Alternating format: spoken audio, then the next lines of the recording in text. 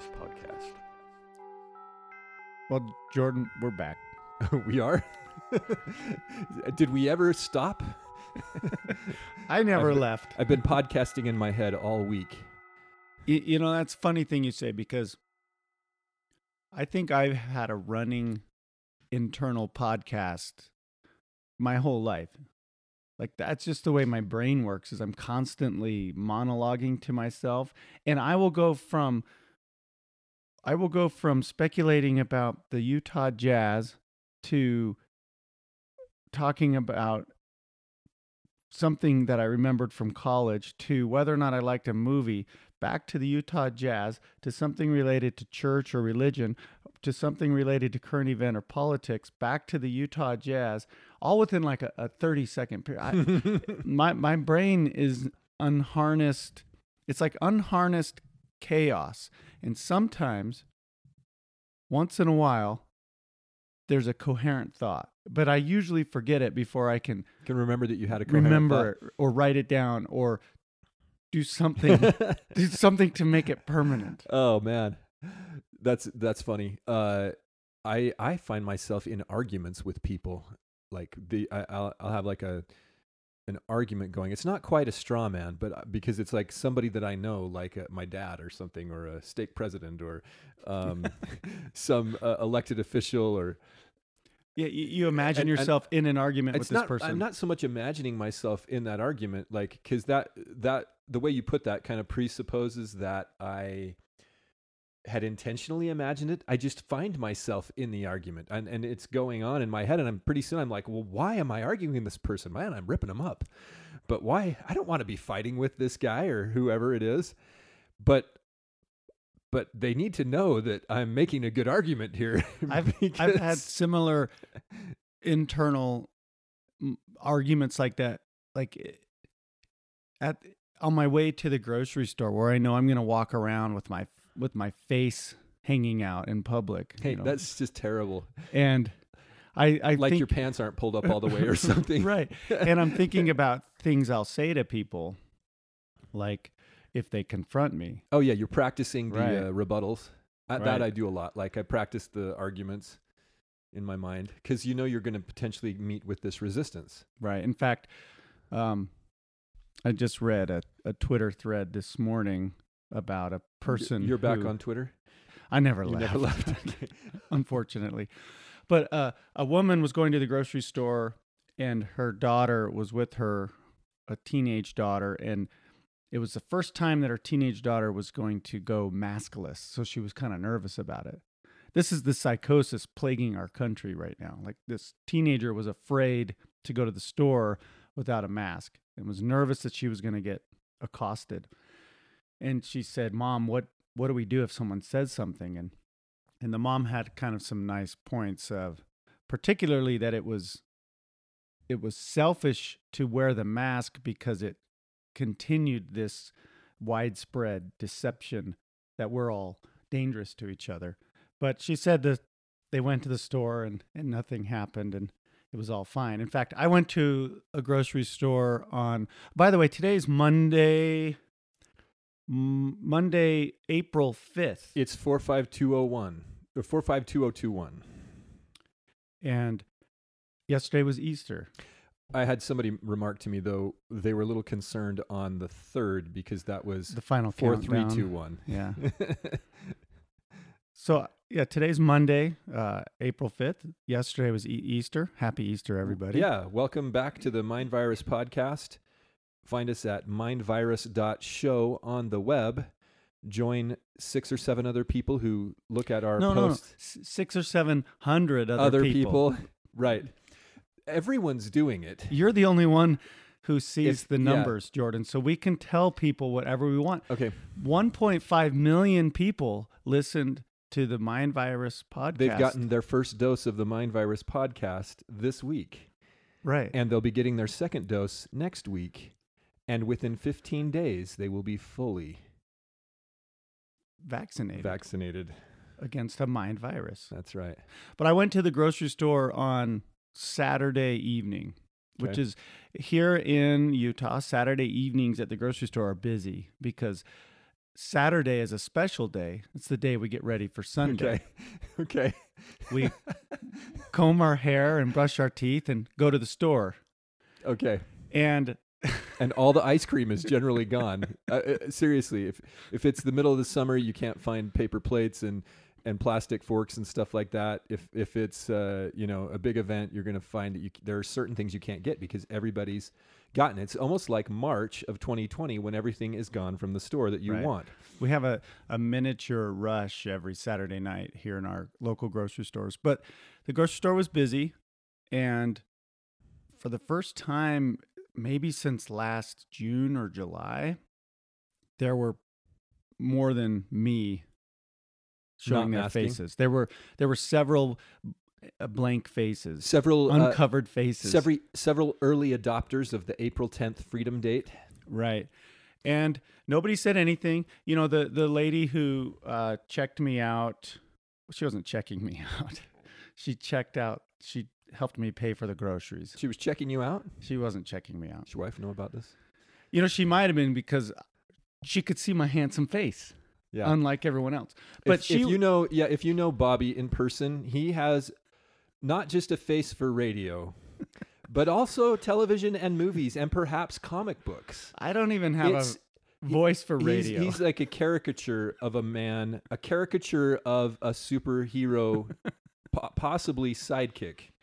Maybe sidekick. Maybe, but well, okay. The lady, I could see why she was checking you out. The lady, she was still masked up because her employment, I think, demands it.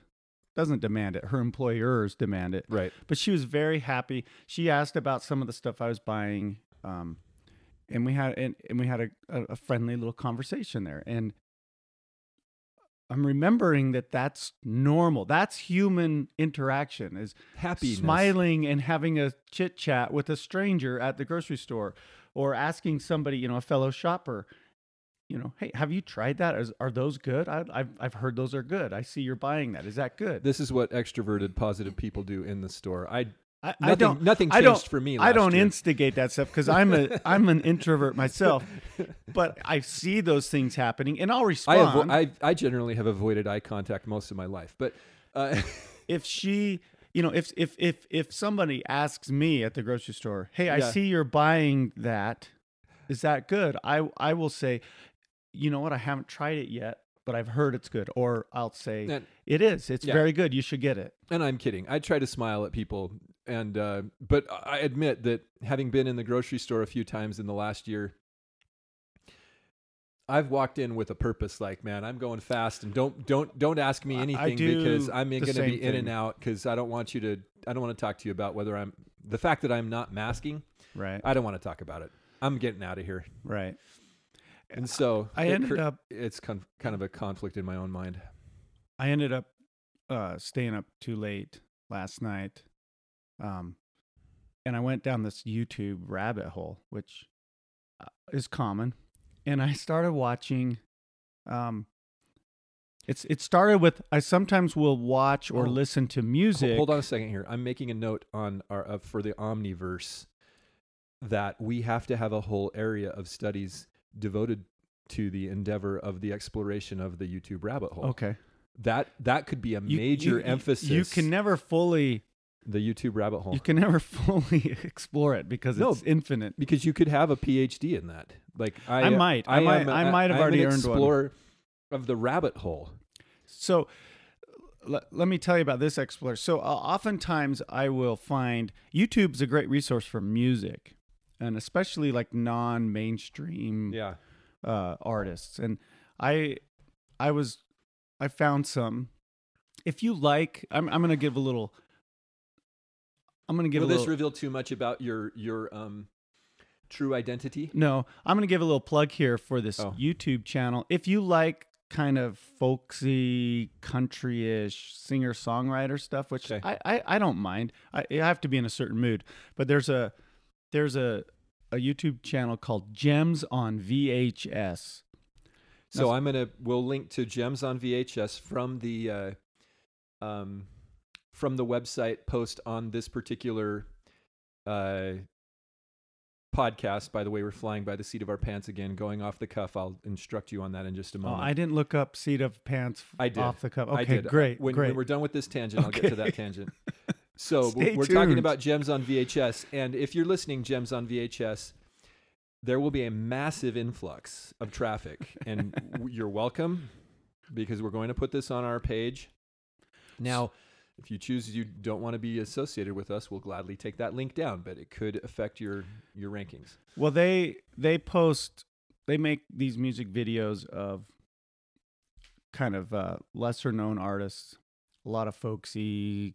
For some reason, I'm imagining Napoleon Dynamite style. Is this? No, it's better than that. Okay, it's better than It's high quality It's stuff. on VHS, though.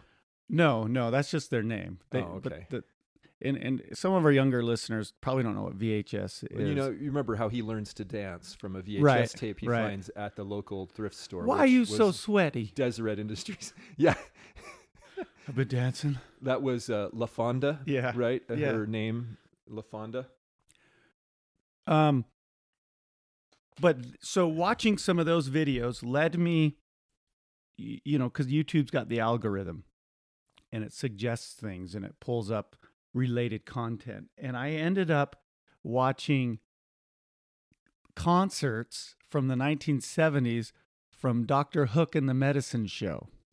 Are you familiar with No, them? I'm not. Mm-mm. They're probably most famous for a song called "On the Cover of the Rolling Stone," where they sang wishing they could end up on the cover of the Rolling Stone. And I used to listen to that band when I was in high school, and they're really fun. They really have a fun on stage. You're talking about Dr. Hook or the Rolling Stones? Dr. Hook and the Medicine Show. Okay.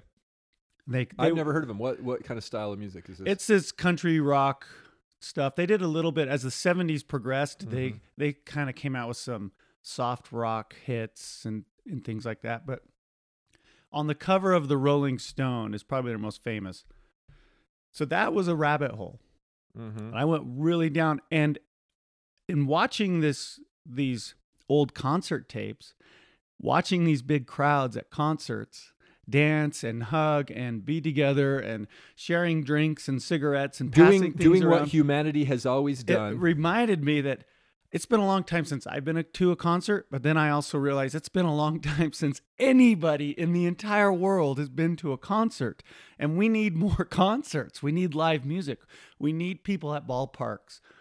We need people congregating together, because there's really a lot of positive energy from people being together, especially if you can be united around a single purpose, even just for a couple hours, like a concert or a sports game or a church service. Okay, you're going to... This being the year 2021, we can actually do this with technology.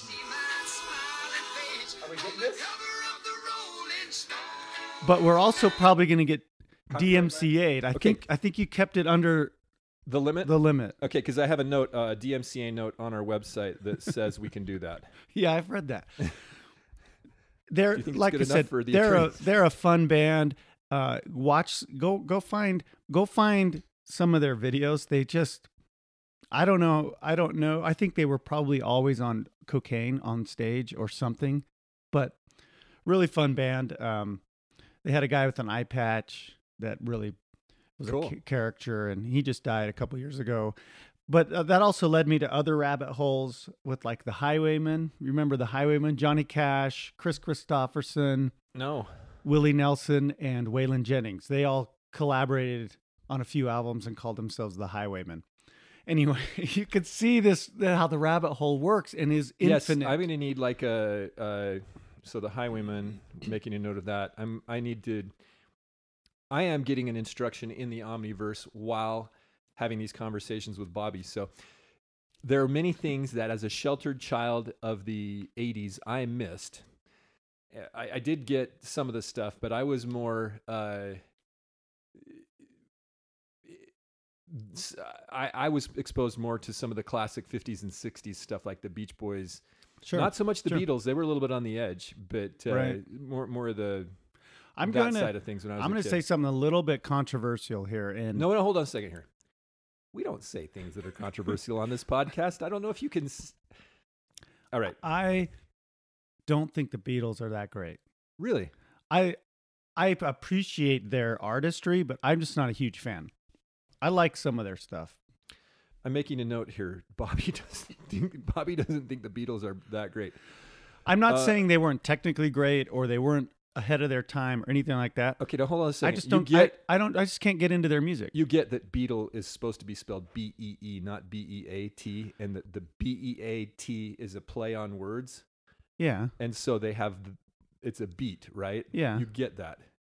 I also know. You still don't think they're that great? No, I appreciate what they did. I don't. If I'm looking for music to listen to, the Beatles usually aren't high on the list. Okay, so when I grew up, see, the Beatles versus the Beach Boys was sort of a Republicans versus Democrats, or BYU versus University of Utah type of a, Catholic versus Protestant type of a divide. And my family came from the Beach Boys side of this. So we were American purists, largely due to my father. I was instructed in the religion of my fathers, the learning of the language of the Egyptians, the learning of the Jews. And so I have a great, I think, big picture overview of what happened here.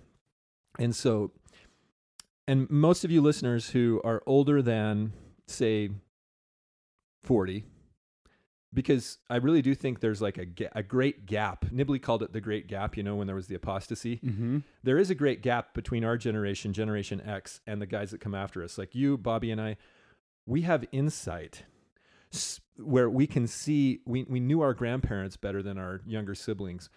And our grandparents didn't even have electricity, perhaps, or they came from humble beginnings in the Great Depression or whatever. Mm-hmm. And we talked to them, and we were old enough to have done, for example, like I did, an autobiographical project where I wrote a 40-page not autobiographical. Autobiographical is the wrong word. That would be about yourself. For our special listeners out there that like to correct us, you know who I'm talking to. I have a good friend who's really smart that listens to this podcast, and he lets me know. And I appreciate that if you're out there listening, that you're listening and you're checking us. But he is making me self-conscious. Anyway, autobiographical would mean I was writing about myself. Yeah. I was doing a biographical sketch of my grandfather, and in like 5th or 6th grade. And so I took videotape of him and, put together a really serious biography for a 6th grader, and got to know a little bit about what it was like when he was a kid. But anyway, so we're in a unique position, Gen X, the interested members of Gen X, to have, I think, if you have a reasonable memory and you're reasonably introspective, that you have this bird's eye view position on the last century and where we are in history right now that other people don't necessarily have. Like, for example, if you're in your early 40s, mid 40s or whatever, and what's amazing to me is that the guys that are older than us, although I do have some friends that are like in their, late 40s, early 50s that have really great perspectives on this because they're paying attention. But I'm surprised at how many of the people just older than us, especially in our neighborhood or whatever, they just don't seem to care. They're like a mirror image of the baby boomers. They seem to be a little bit oblivious to what's going on. So I don't think I guess what I'm saying is it does have to do with your own personality and your individual, who you really are, but also where you came in the history matters. And so anyway,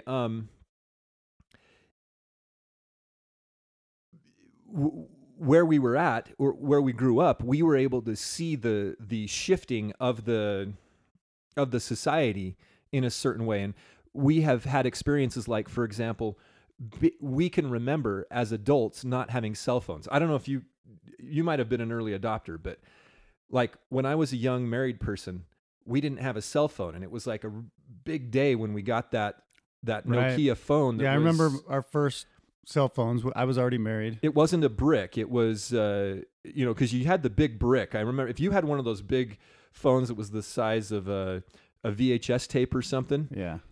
Again, a VHS tape is approximately 1 inch by 3 inches by 7 inches or something like that. If you're our first set, my wife and I got the same ones. They looked like what you would now call a walkie-talkie. Our first ones. We didn't get the little Nokia ones till later. We thought we were the bee's knees when we got those. Yeah, we had a. That's another old school phrase, the bee's knees. Okay, I'm gonna make a note of that we have to just to look at the etymology of the bee's knees. And I think one of the reasons maybe our age group has that we're some of the only people, and I mean our age group, so maybe people who are in their 40s right now. We know what it was like before the internet, and we know what it was like now, and we also know what it was like to kind of grow up with it. We grew up with the internet. We made the internet. Right. Our kids will never know what life was like without hyper information, high-speed internet. Whereas people older than us never, or I shouldn't say never, but they didn't experience that in their youth. They didn't grow up with computer games and message boards like we did. Okay, we have to have another sound effect.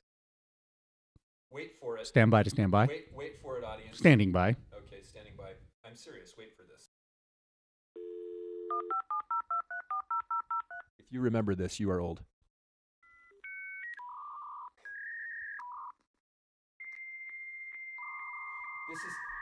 This is so satisfying.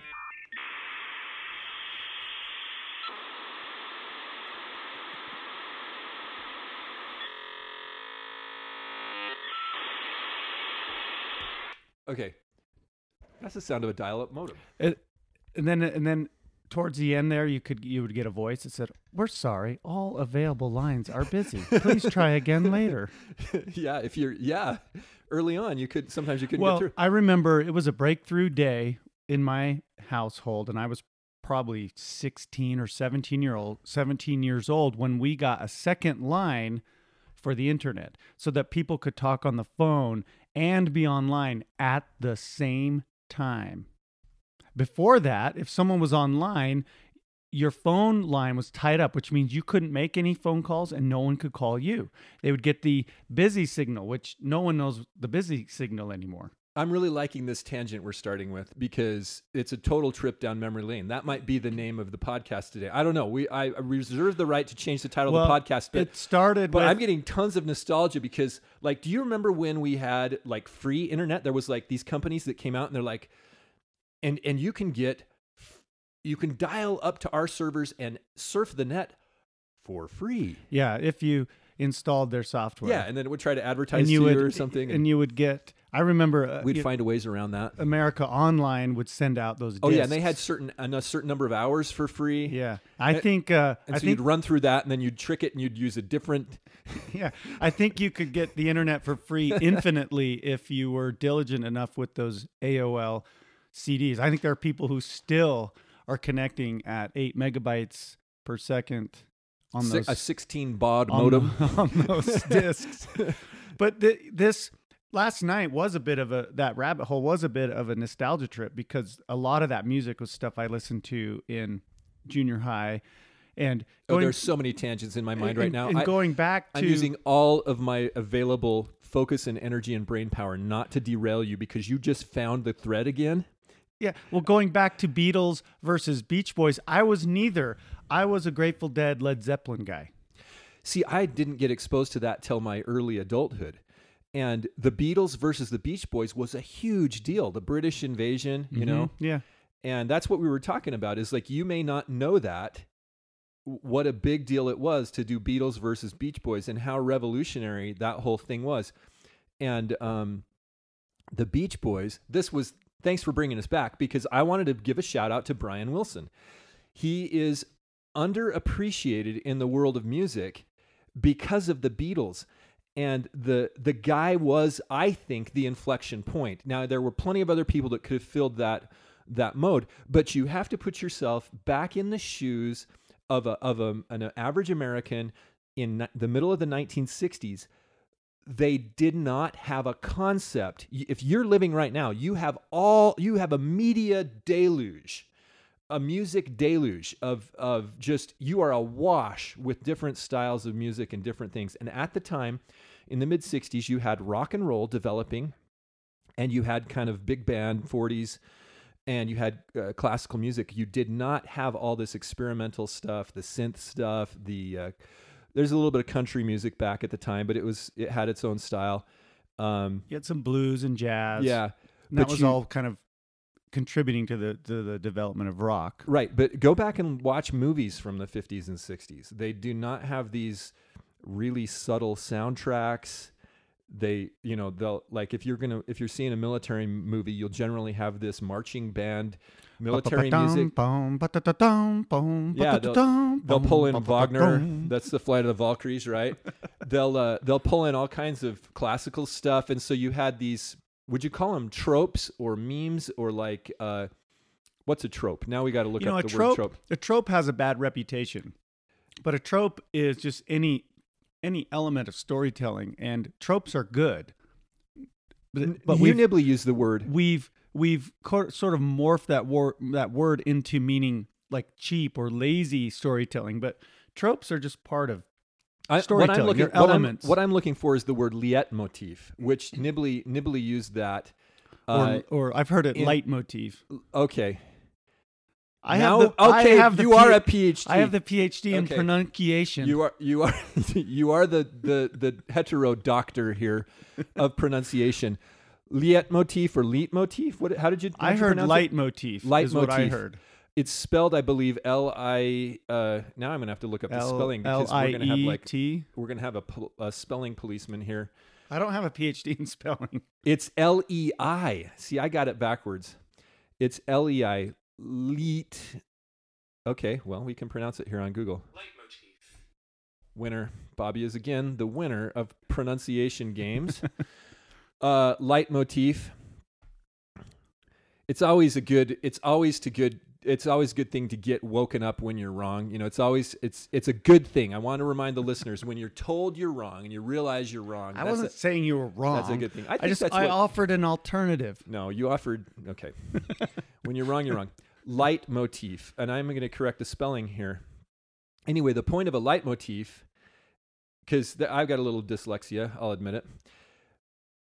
It's a recurring theme throughout a musical or a literary composition, and so you get this in like Peter and the Wolf. If I sing the little refrain, dun dun dun dun dun dun dun dun dun dun dun dun dun dun dun, that's Peter coming into the meadow, right? Or is it the goose or something? I can't remember. Right. I think an easy, famous one would be the Darth Vader theme in Star Wars. Every time Darth Vader is referenced or on screen, you'll get a little hint at it. And John Williams is anything but subtle with those. Yeah, and he's great. Yeah, he does a good job. He's like, he gets how the mind works, and he has this. He's or Jaws. Yeah, the Jaws theme. He's expert at weaving these great themes into the music and telling the story with the music. So anyway, the leitmotif. That's the thing that reminds you of what you're looking at. So in these older movies, you'll get very obvious theme music for things like military processions, or if you've got people out in the bush, having to cobble things together, you get kind of a country bumpkin type of a twang. But that's very common in older movies. That if you watch these older shows, you're kind of like, oh, this music is a little bit out of place.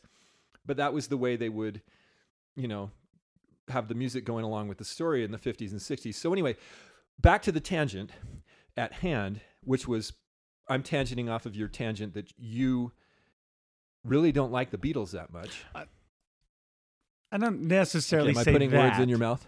I'm not. I wouldn't call myself a fan. I will listen to a Beatles song, but I don't seek them out. Okay, so I'm giving a shout out here to Brian Wilson, and in my quest to sort of amass some of the great works, put those in my library, I did buy a few Beatles albums. So I don't have all of them, but I did buy the CDs so that I wouldn't just have pirated copies. Mm-hmm. Arrgh, the internet allows us all to be pirates. Unless you run one of those websites. Yes. Then you're what's called a fugitive. Okay. So yeah, I did want to have some Beatles in my collection. They've got very influential and some good music. But Brian Wilson was, I think, the inflection point. He pioneered the shift from the old style of music into this new style of music, using the recording studio as an instrument, as a mechanism. And it's amazing right now because on your laptop you can have a recording studio now. It's, the democratization of content production is astronomical. It's amazing in the modern world what you can do. And that's what is enabled channels like Gems on VHS and those artists, some of them I imagine have recording deals with labels, but some of them I think just go right to the people via YouTube, Mm-hmm. and they can create sizable audiences and therefore sizable sales without all the traditional gatekeepers. Yeah. The Beatles, besides Elvis, I think the Beatles have the top spot as the most widely commercially successful band of all time, right? And in a lot of the rankings, like Rolling Stone will rank the albums and stuff like that, and they'll take the top spot. But it's like Sgt. Pepper's Lonely Hearts Club Band, released in the, I think 1966 or 1967, will take the top spot on Rolling Stone's like top 500. But it's less well known that Brian Wilson's Pet Sounds, or the Beach Boys' Pet Sounds, takes spot number 2. And when Pet Sounds came out in the mid-60s, I think it was 65, the Beatles got a hold of that, and they were blown away. And both Paul McCartney and John Lennon, when they heard God Only Knows, they both reportedly said that it was the greatest song written of all time, which is amazing. And so you had Brian Wilson, who wasn't even touring with the band. They were out in Japan touring, and he's at home writing music and writing Pet Sounds. And at the time, Pet Sounds was not very well received, but it is the album that changed it all and led to Sgt. Pepper's Lonely Hearts Club Band. And reportedly, when Brian Wilson heard Strawberry Fields Forever, can't remember if that's called Strawberry Fields or Strawberry Fields Forever, but he heard it. And if you hear that, that's sort of an experiment in this existential passing through a veil or something when the music just melts away at the end of the Strawberry Fields Forever refrain. He heard that and he gave up. He's like, oh, they beat me to it.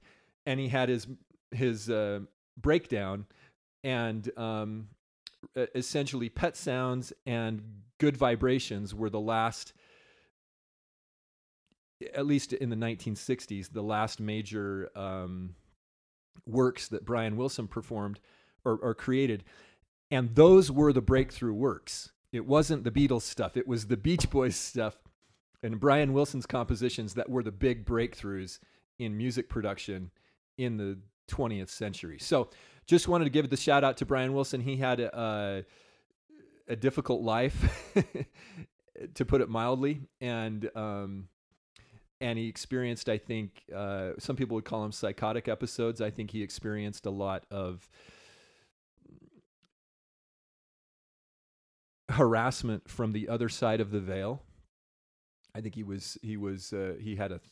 guy had certain spiritual gifts, and then of course couple that with doing drugs and all the pressure, and he was tormented, and some of that comes through in his music, and some of it's amazing stuff. So there's my shout out for Brian Wilson. I really like him, and part of that is of course from my upbringing, but I have an appreciation for the Beatles, and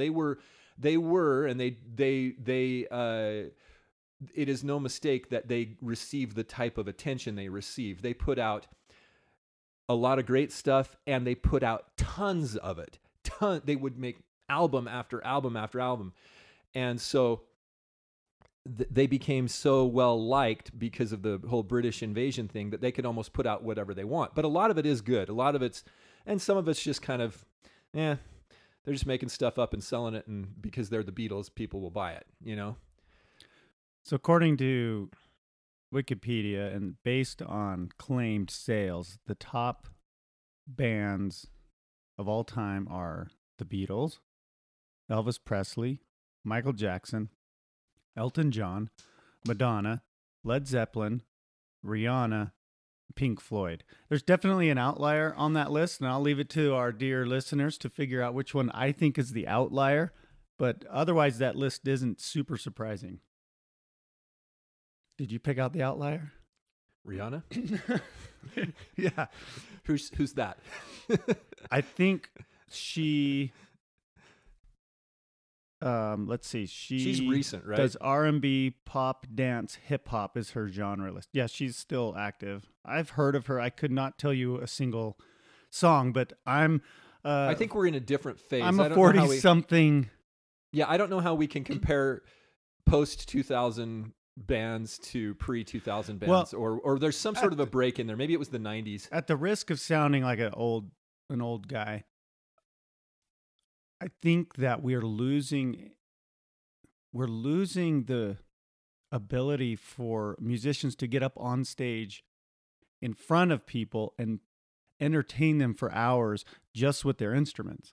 It seems like now everything's got to be pre-recorded or computerized or auto-tuned, and there's exceptions, of course. Well, it's hard to make the really complex, interesting stuff work on stage. You have to have a backtrack, right? And well, and if you go on to I use Apple Music. That's my okay. Pick your oligarchical evil technology company that we're selling our souls to. Well, Apple's one of them that I've sold out to. Oh, you sold. I didn't sell sold my out. Well, but Apple Music's a great service. But if you go onto Apple Music, which I'm going to do right now, and go to just the kind of the homepage of Apple Music, it's all of the new hot stuff that they push is hip hop, rap, R&B, and that's okay. There's some of that stuff that I like, but it's just, and it's all explicit and it's all targeted. Oh, look at that! I'm causing interference with my phone. I can't see it. Is it like showing up on the levels? Our listeners are getting mad because it creates a little interference. Wow. But my point is, like, it's I'm not the target audience for Apple Music. Now I can find plenty of great stuff on there.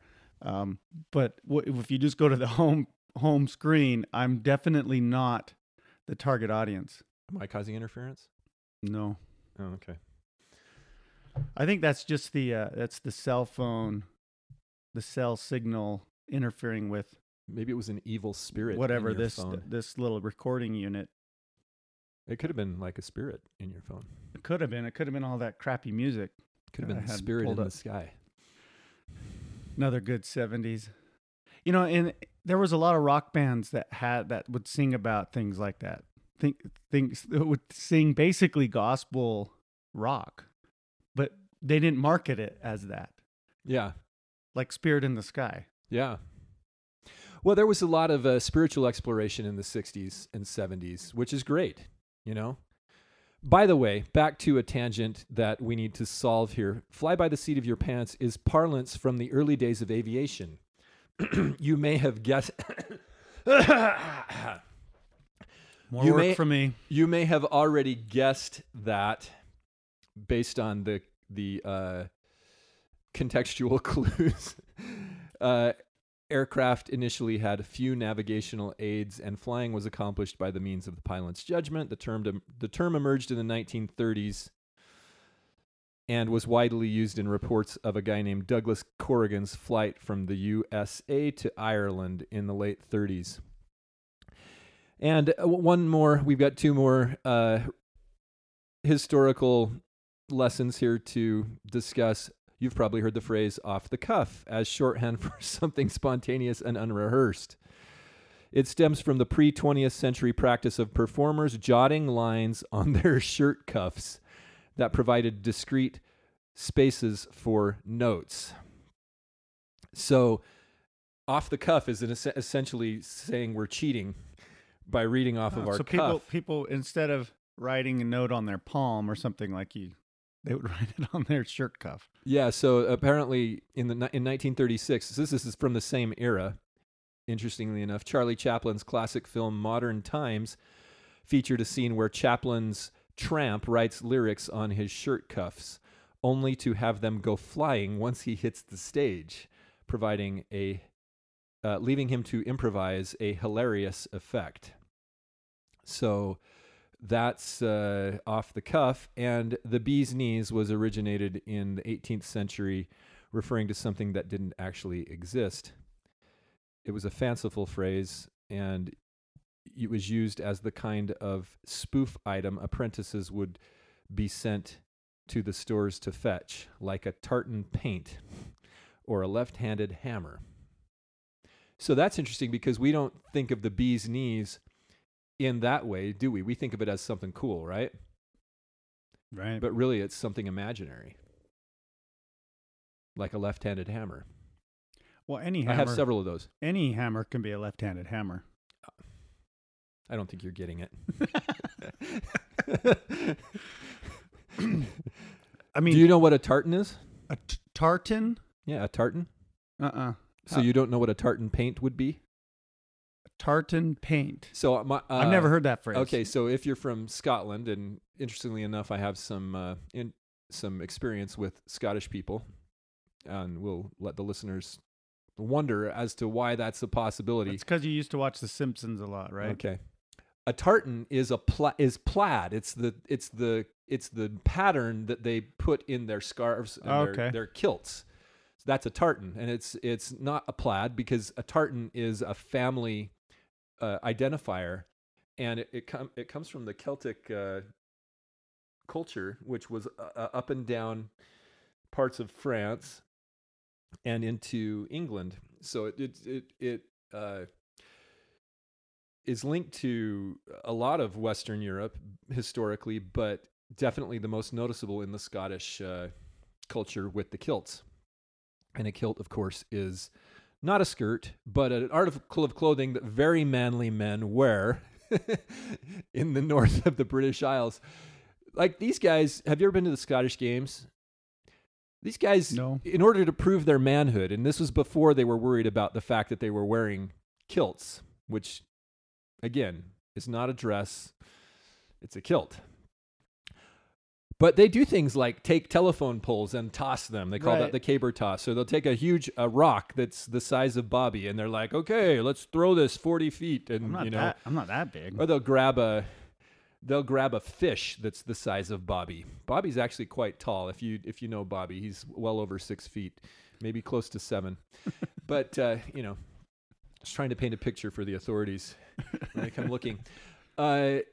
Yeah, so they'll take a fish that's like the size of a small vehicle, and they'll swing that around and see if they can throw that from home plate to the outfield at these Scottish games that are held in most states, pre-coronavirus in the summer. They'd hold these Scottish games, and then the girls get together and they dance, and they'll do the sword dance and all kinds of stuff. But yeah, kilts are a very manly thing, and they have this tartan pattern, and the tartan identifies your clan.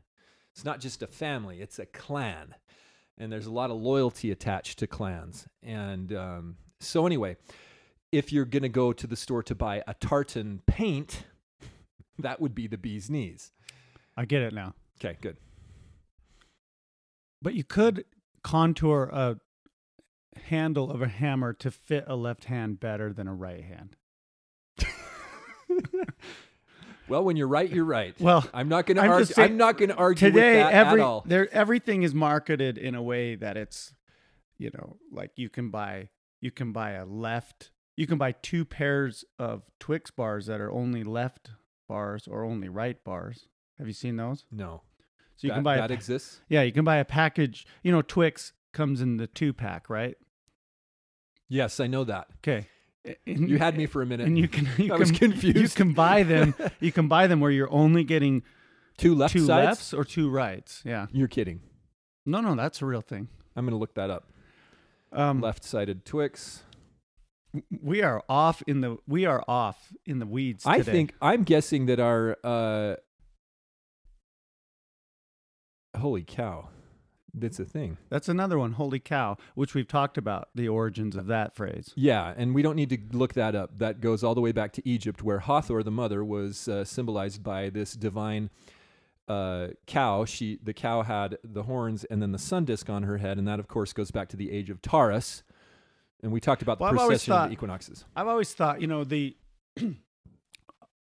it's really it's pop culturized in the old Cecil B. DeMille film, The Ten Commandments. But, in the biblical story of the Israelites leaving Egypt, and then Moses comes down from the mountain with the Ten Commandments, and he sees the people worshiping a golden calf.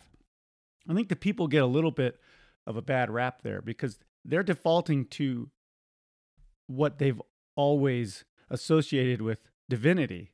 Okay. Do you want to go on this tangent? Because I know a little bit about this subject. That's a question. I don't know. I'm just saying that's another example of a holy cow. Well, the golden calf was a good thing, not a bad thing. Right. Okay. Right. The bad thing, I think, is, at least in our modern interpretation of it, is that they were not worshiping the living God. Okay. And were resulting regressing. But I don't think that that's totally accurate. Okay, so either. for the listeners out there, I guess we're going to have to go into this topic. And sources on this would be, of course, Hugh Nibley and a Protestant scholar named Margaret Barker. And we may have broached this subject before, but in my estimation, and if you're a Book of Mormon reader, this should make sense. And Charlton Heston.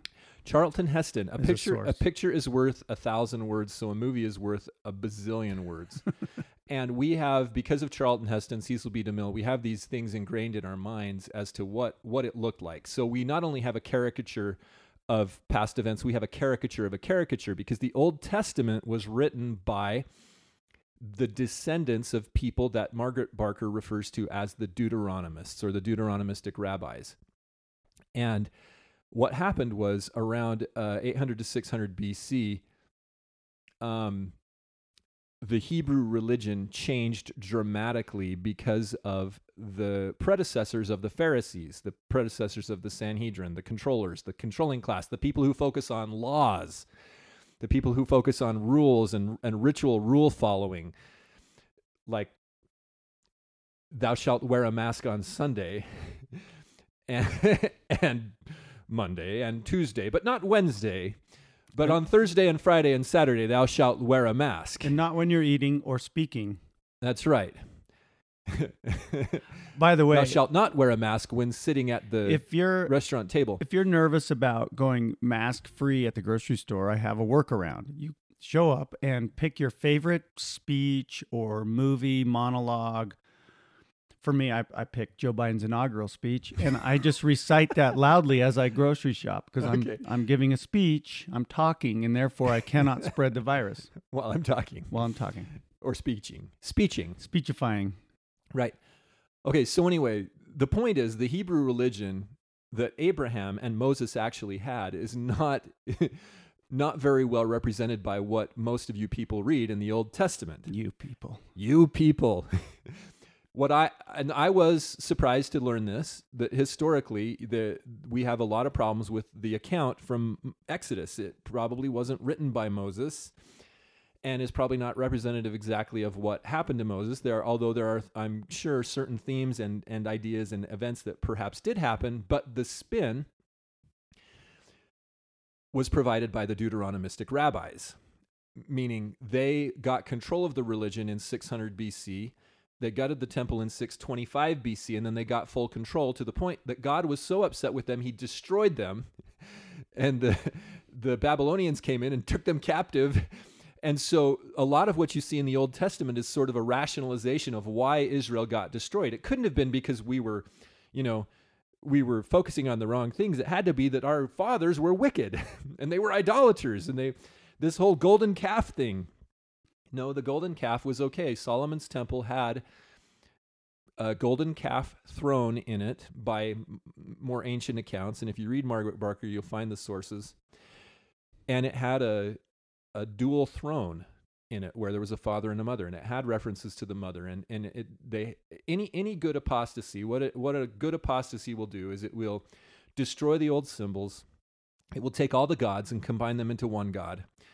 And most definitely get rid of the women. If you're going to have a good apostasy, you have to get rid of Mother in Heaven and all the women in the religion. And you got to focus people on an amorphous God that you can't say his name, you cannot know, and make him this ethereal God that's aloof from mankind, and take out evidences of the hosts of heaven, and definitely you must obscure the idea that we're caught in an existential cosmic war between light and dark. And so pretty soon you have an unknowable God and a devil that's sort of like playing a role, and you just need to beat him in your own life and just be good and follow the law that the leaders have set up. And if you'll follow the law, you'll be saved. So this happened early on in the Hebrew, early on in the Jewish religion. It was late in the Hebrew religion. And therefore, when the people who wrote Exodus and rewrote the Moses stories, the books of Moses, when they put that all together, the story evolved that God was upset with at least in the Cecil B. DeMille depiction of it, Moses is upset that they're all fawning over this golden calf idol that the people wanted to worship. They wanted to worship some golden idol, and that's just not what happened. Right. And the golden calf is a symbol of Christ, because the calf is the son of the mother, and the mother was in Egypt depicted as a bull, or as a cow. The father was depicted as a bull, the mother as a cow, because they were in the age of Taurus at the time that those symbols evolved.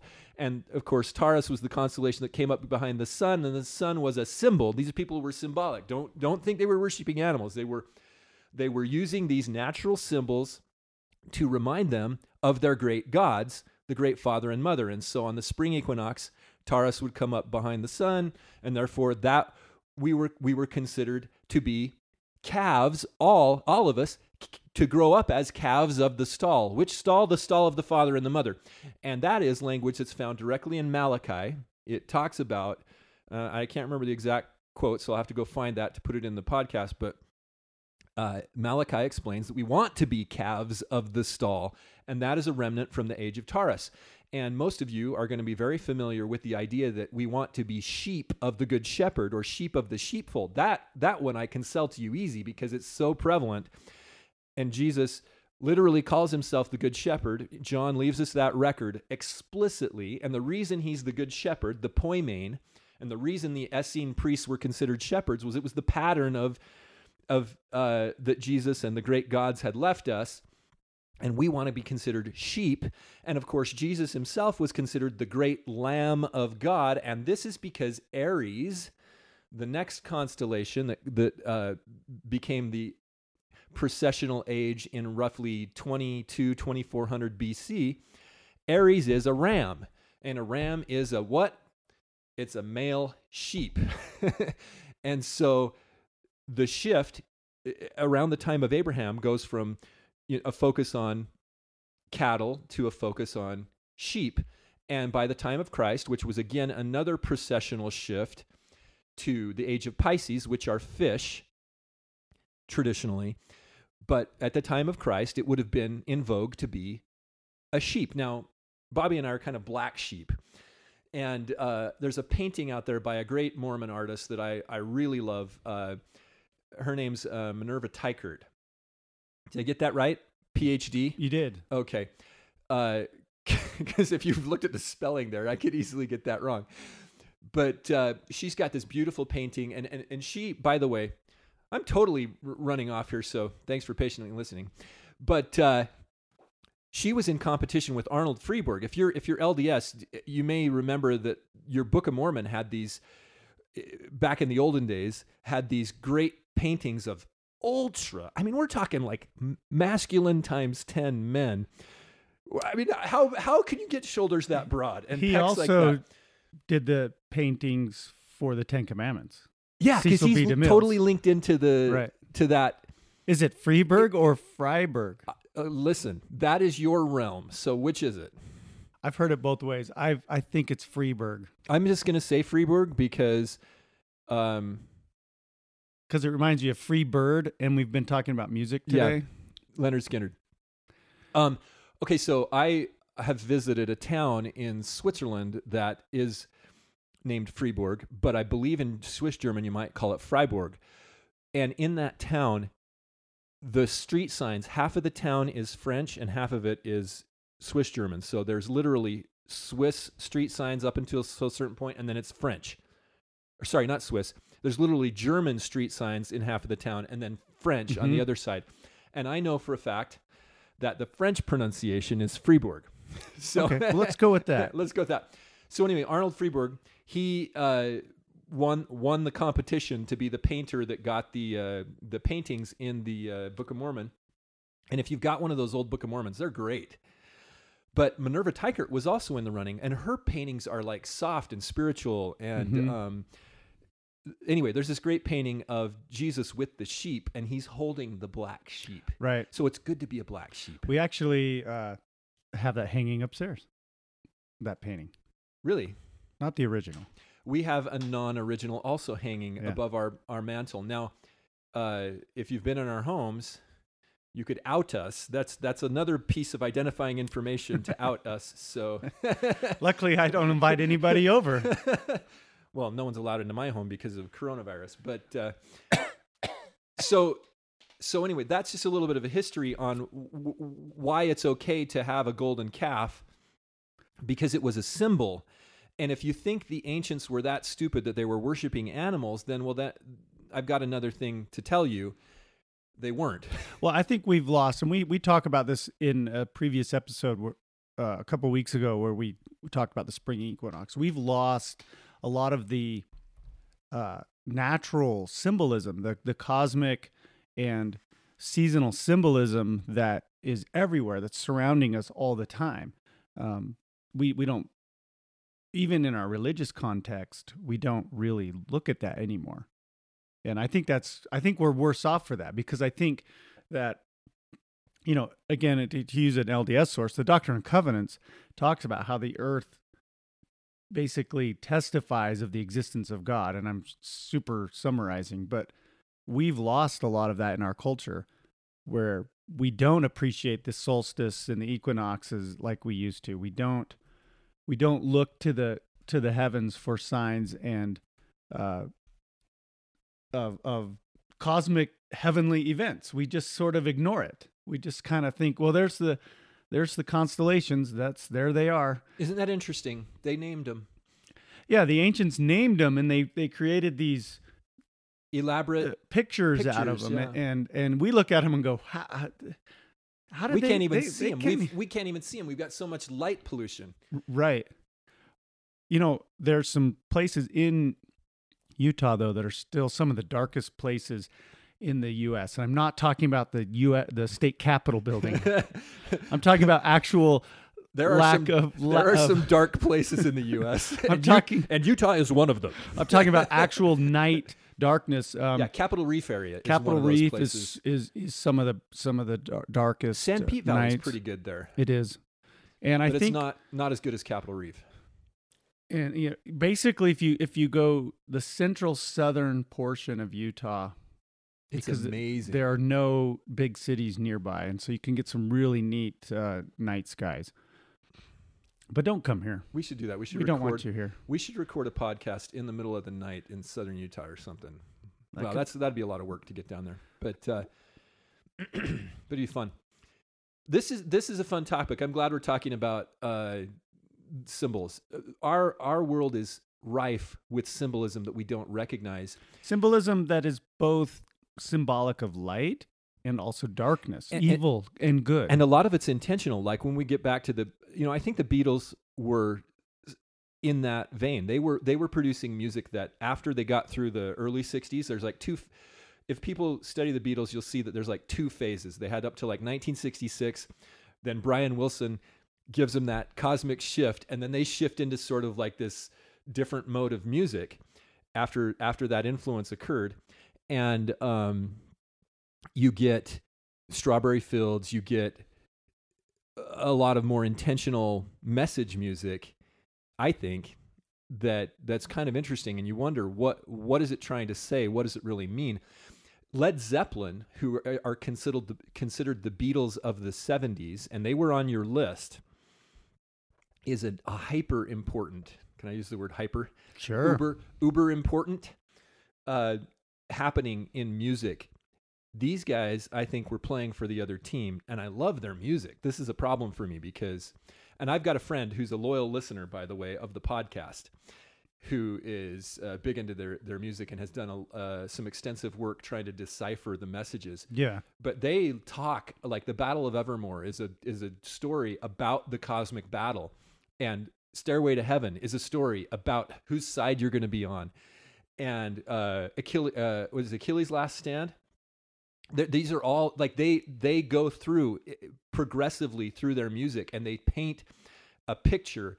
And it's sort of this lament trying to draw you into the earthly watchers, the devil's side of the fight a little bit. Kind of freaks me out now listening to them, but their stuff's great.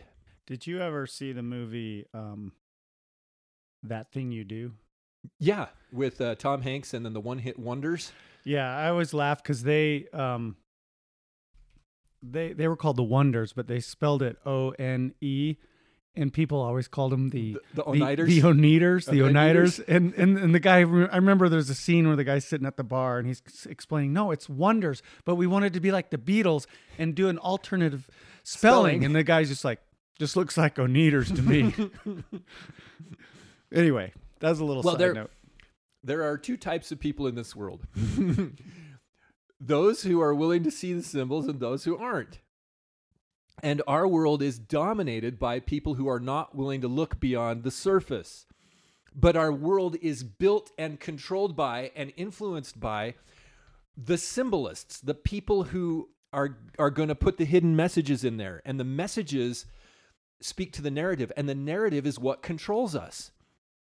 What's the biggest symbol of 2020, Bobby? The mask. La! Now, I knew what he was going to say, but we've been participating in a ritual.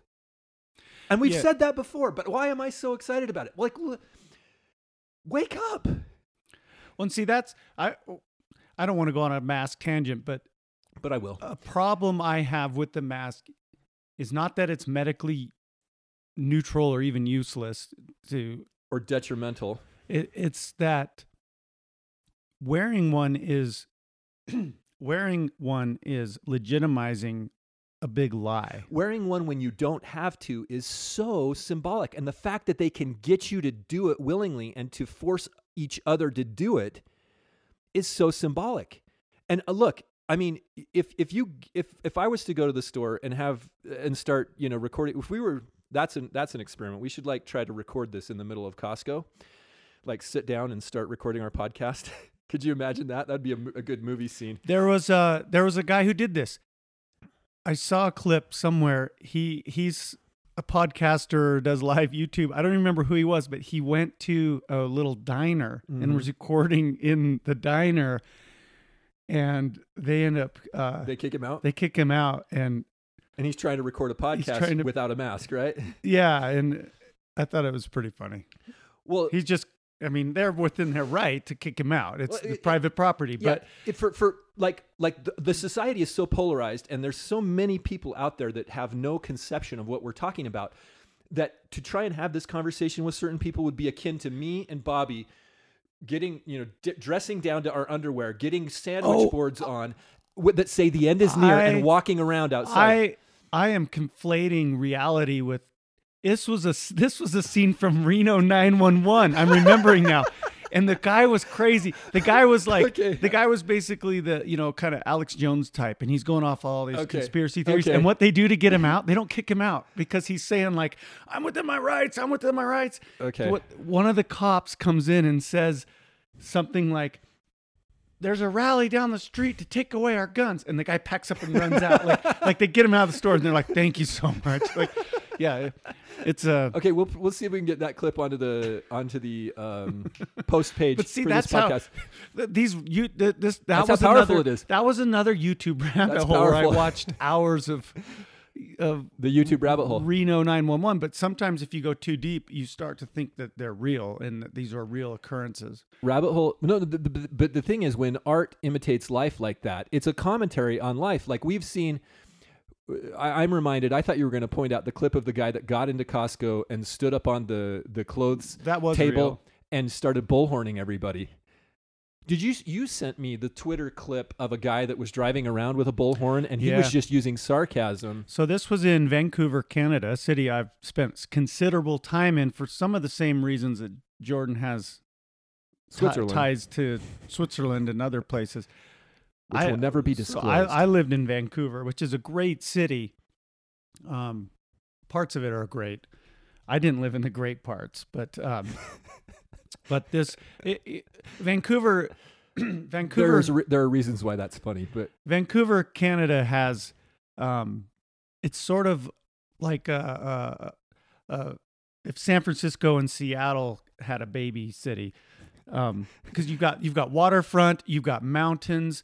You've got high-end dining and shopping and really wealthy areas up on the mountain. This is sort of like, it's not the redheaded stepchild. This is like a redheaded legitimate child. Yeah, I mean, it's a beautiful spoiled. city. It's a spoiled child. But yeah, recently there was a guy driving.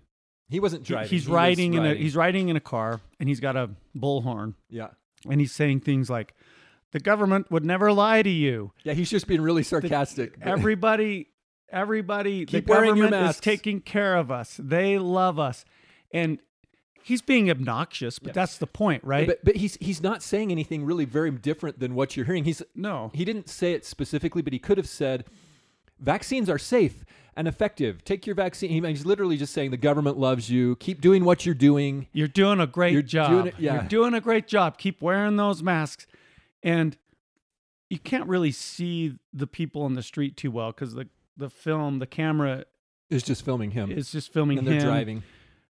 But you can get glimpses of people trying to film him as he goes by and things. Oh, yeah, there's a lot of people that have their phones out. And he stopped at a light or a stop sign or something, and a man runs up to him with a bicycle and he lifts the bicycle up to beat him with the bicycle. Tries to beat the man through the window with the bicycle, and the man retreats and sticks his feet out the window and keeps this guy at bay, and there's some profanity.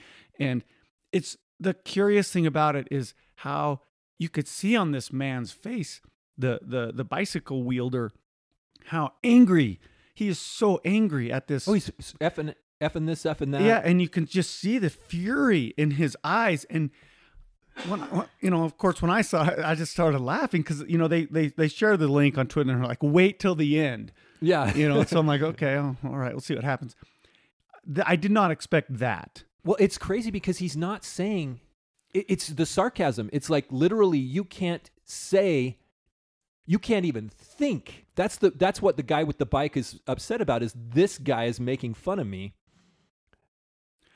Yeah. And he thinks the wrong thing. He thinks wrong. And so in his mind, it justifies basically violence to shut this guy up when. I mean, if he didn't have rubber tires on that bike, he would have broken the windows in that truck.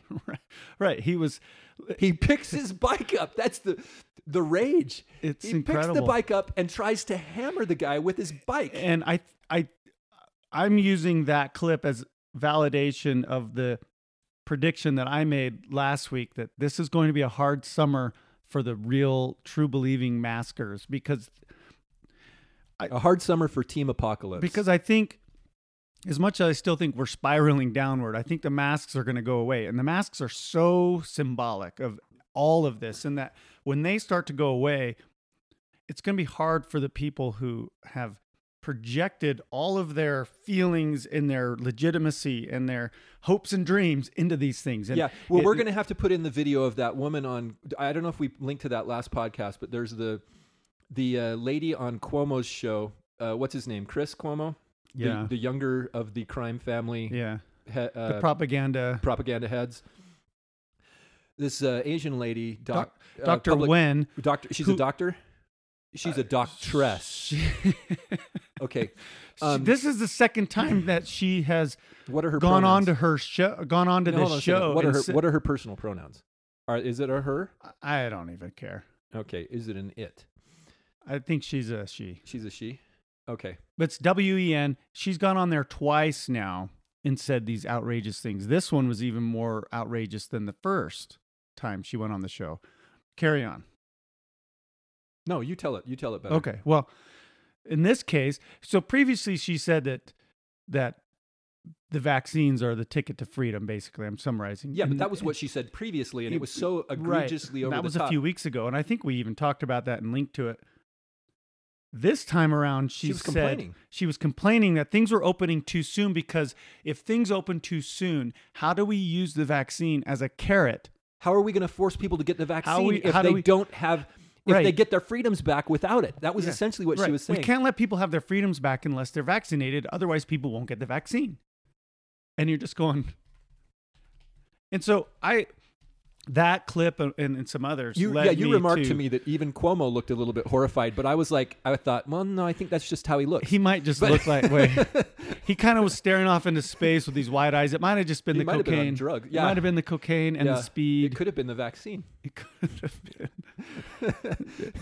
By the way, Delta Airlines had to cancel a bunch of flights because so many flight attendants are sick at once. Okay. After taking I'm glad we made it to this point. Vaccine. I'm glad we made it to this point in the podcast, because we do need to warn the listeners. Look, you're going to see a lot of propaganda right now that is damage control. Like I heard on the radio an ad the other day, and I don't drive in the car very much, so I wasn't surprised, but I was disappointed to hear in every single commercial segment at least one state-sponsored coronavirus propaganda ad. Utah is all in on the propaganda. They have been for a long time, and it's strange because it's sort of at odds with the general feeling of the people. The general way people approach freedom and liberty and government in Utah. It's still generally a pretty conservative, that's a small c, conservative state. It's a state where... By conservative, he means...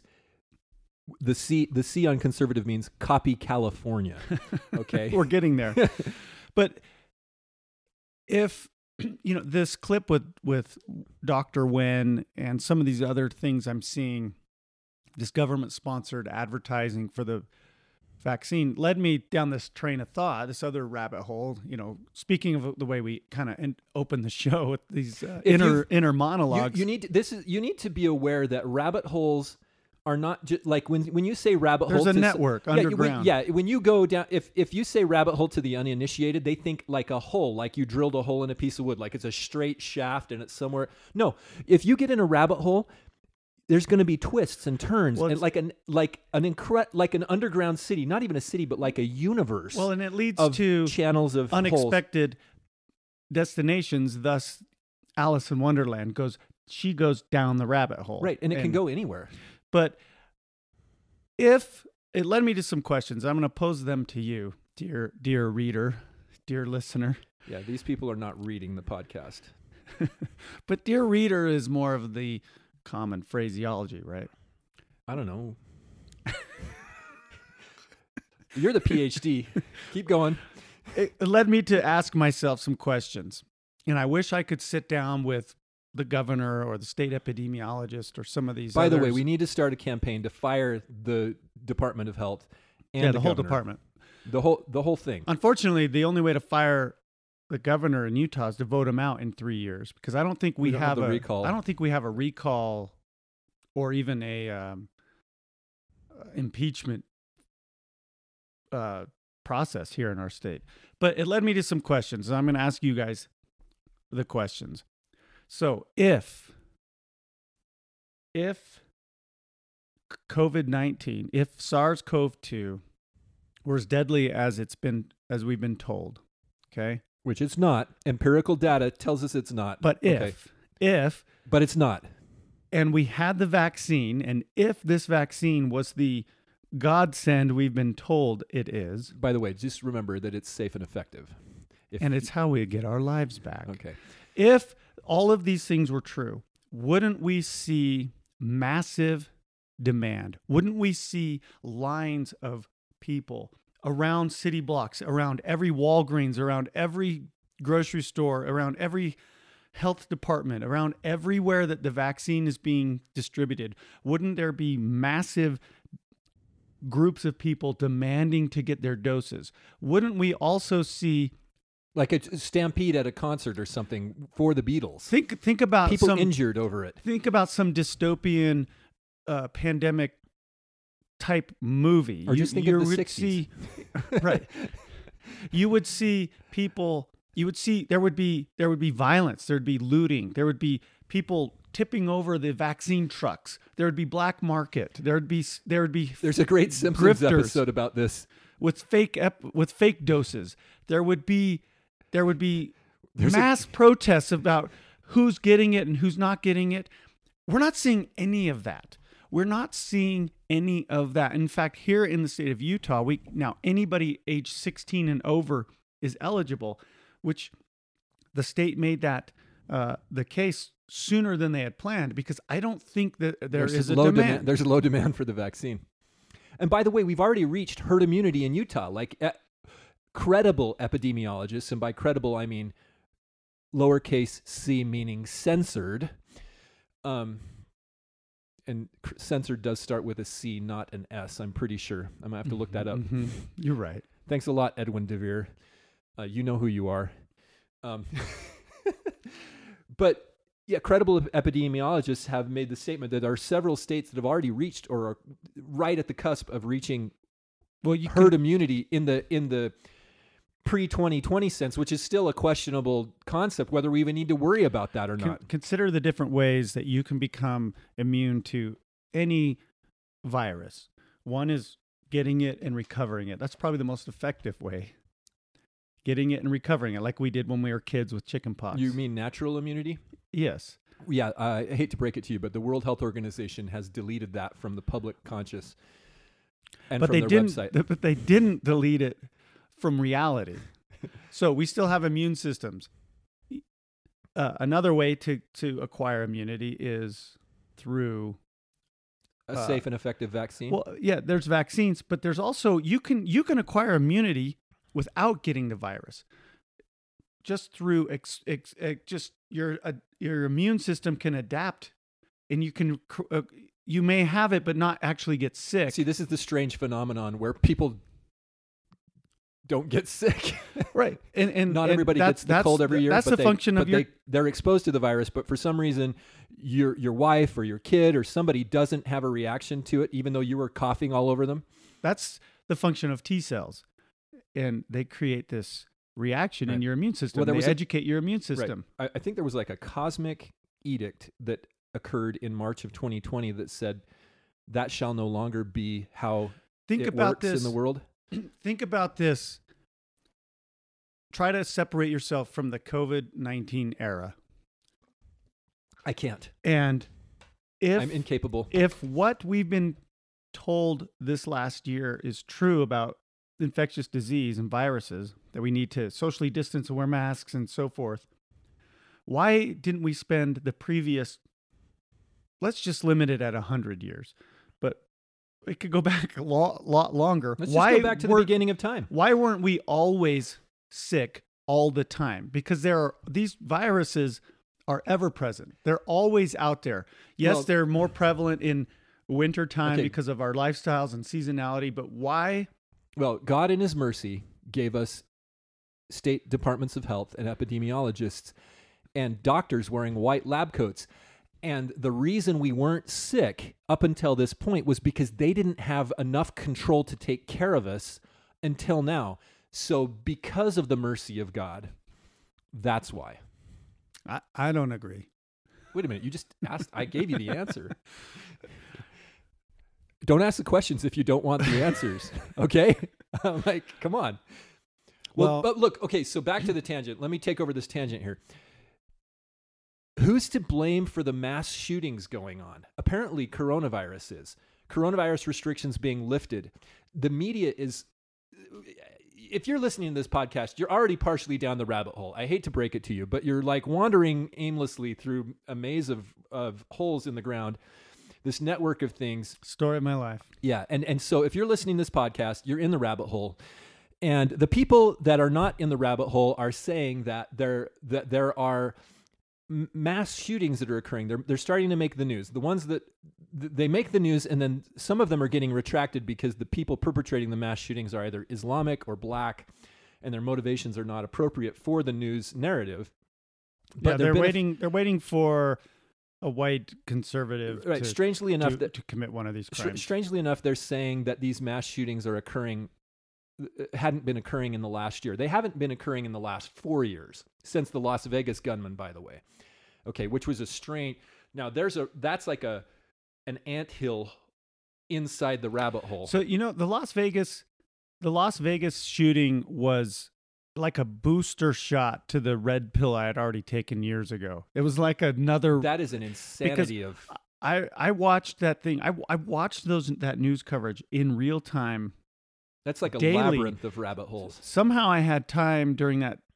I was watching that news coverage daily and watched this nonsense unfold in front of my eyes. Nothing the establishment said about that makes any sense. They had a strange interview with the shooter's brother where it looked like he had cocaine dripping out of his nose, and he was, I'm serious, and he was going off about stuff that the mainstream did not want you to think about or did not want you to know. And then they cut him off and you never heard from him again. And then the local sheriff always had some federal guy looking over his shoulder. He looked really uncomfortable, the local sheriff did.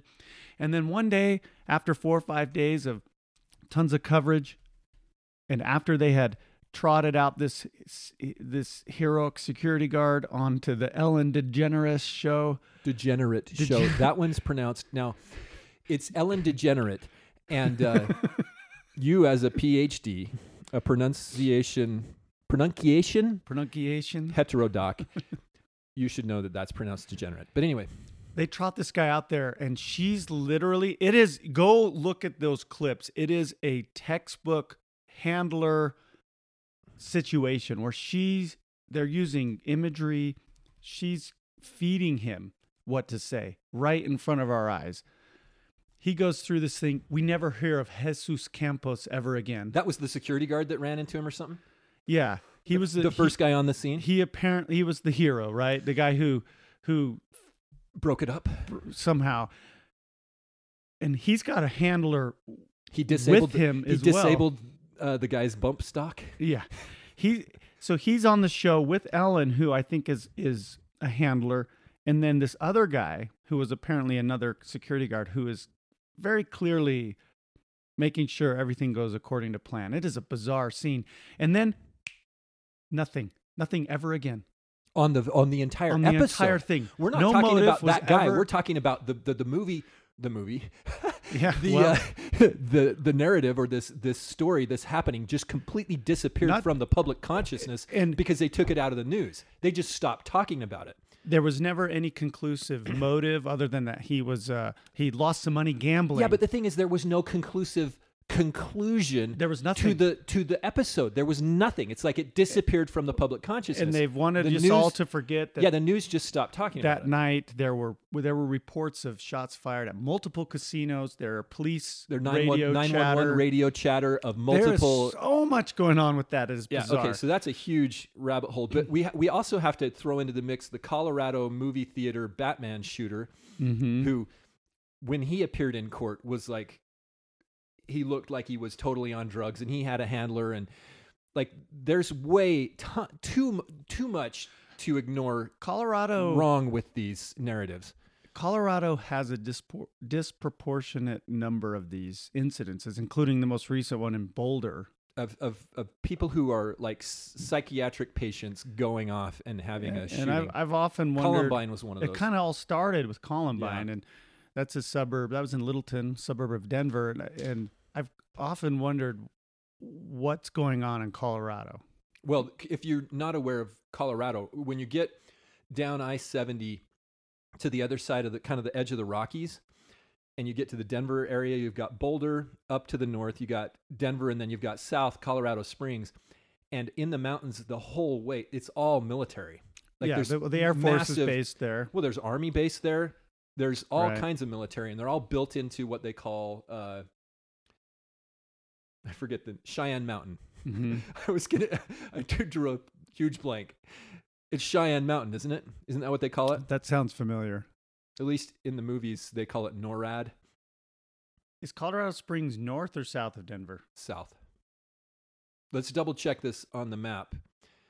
wanna- I like how we can do these corrections real time. I I don't have to make it's a note. Like if we put a note on the post page, then there's like this textual immortalization of our mistakes. But if we just say it in the podcast, you have to listen to it, and you kind of have to be like, okay, at timestamp 1 hour and 30 minutes, Bobby made a mistake.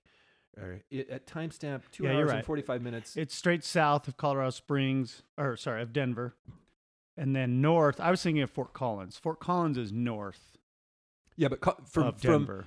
it's not quite Pueblo, but really it's more Colorado Springs north to Denver. It's kind of this one big metro area, and it extends mostly to Boulder also, which is where the University of Colorado is, and those really cool mountains they call the Flatirons.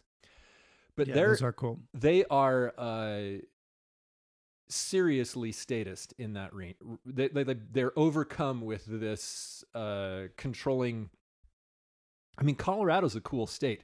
I love Colorado. You know what's funny about Colorado? When you're coming back to Utah on I-70, you're coming out of these mountains, and it reminds you. It says you are now leaving beautiful Colorado, and within like minutes, like just a couple of miles, you're in this massive desert wasteland of Utah.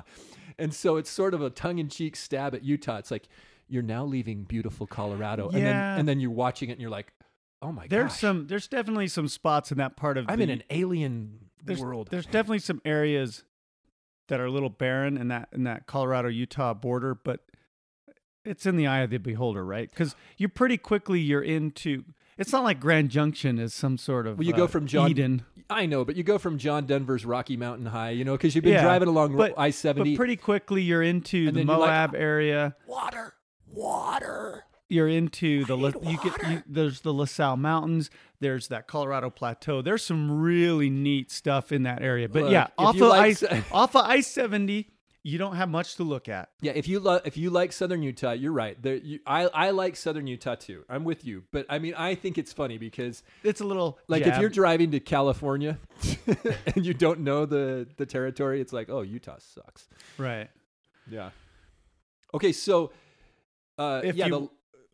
Since we're talking about rabbit holes today, okay.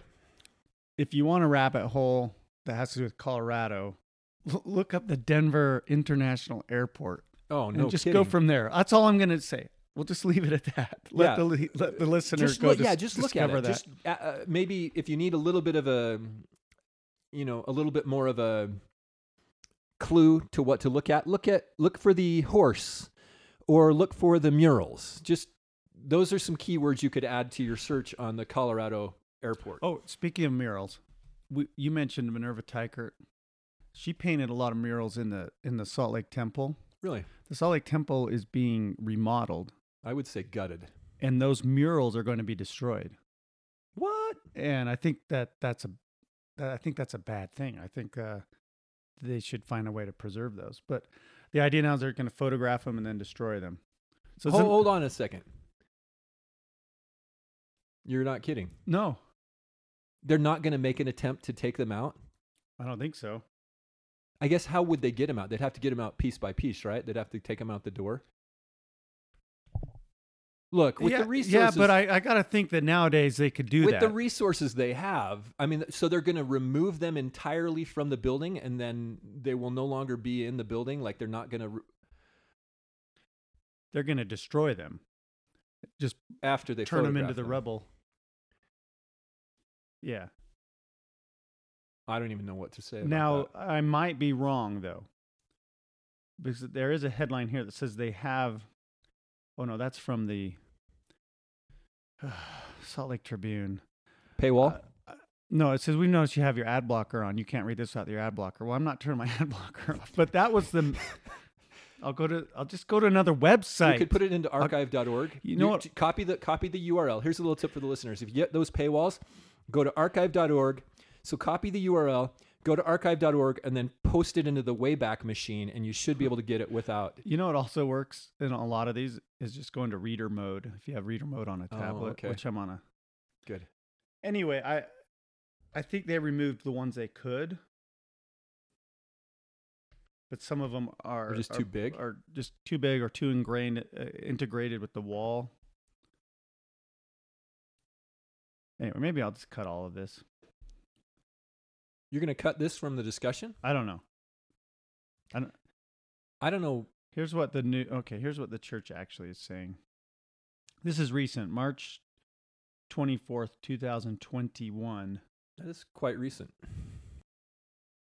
Maybe you'll have to cut some of the dead air, but I'm reading it, yeah. Maybe the listeners like the time to sit and think. I don't think so. To gather their thoughts. They probably are taking notes and unwinding the tangents, going, okay, Bobby's talking about Minerva Teichert. Is he going to ever get back to Dr. Hook and the medicine show? How is that going to, like, I'll bet you they're rooting for different tangents to become the finale of the podcast. You're not even listening to me anymore. Well, I'm trying to read this article quickly because they just won't get to the point.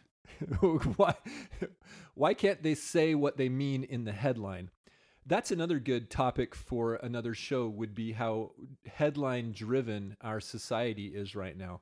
So we have to do an episode, just mental note, we have to do an episode on how social media has entirely destroyed our society. Like if we were to write a Book of Mormon type of a record for our people, like, I, Bobby Flood, having been born of goodly parents, leave this record for posterity. If I was the Mormon person compiling your history, of course I'd have to give a shout out to Secret Combinations, but instead of their secret oaths and their all of their behind the scenes double dealing, I would say. And then they created Twitter. And Twitter created virtue signaling, and that destroyed their entire society. We see that it leads to the entire destruction, not only of this culture, but all the cultures of the world, and thus the apocalypse. And thus we see. So here's some PR speak for you. This is from the official newsroom of the LDS Church explaining the situation. As we make these significant changes for the future, many historic elements are being impacted. Destroyed. Yeah, impacted by bulldozers. Replace impacted with destroyed. For example. By the way, can I stop you? Can you hold your thought there? Okay. I know a guy who knows a guy who supposedly is high up in the project management. He said that the interior of the temple, like they thought the pioneers were really good at construction and stuff. He said, no, it's just a lot of plaster on top of plaster. He says that the interior of that temple was severely damaged by that earthquake last March, and that they're going to have to do a total rewrite for those reasons. But anyway, just a side note. I don't know if that's verifiable or not. Okay. Continue. For example, the addition of new instruction rooms, a new method of presentation, seismic strengthening, and changes to meet accessibility requirements and contactless endowments meant that the murals in the temple would need to be moved and or repainted. It was impossible to know whether the murals could be preserved during such a move.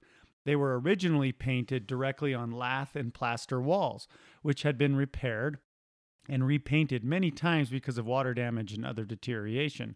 Further, the change to a film presentation meant that the rooms would be reconfigured.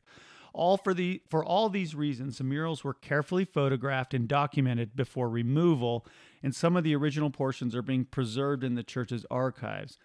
Many other historic features of the building have also been photographed, documented, replicated, in some cases architecturally salvaged.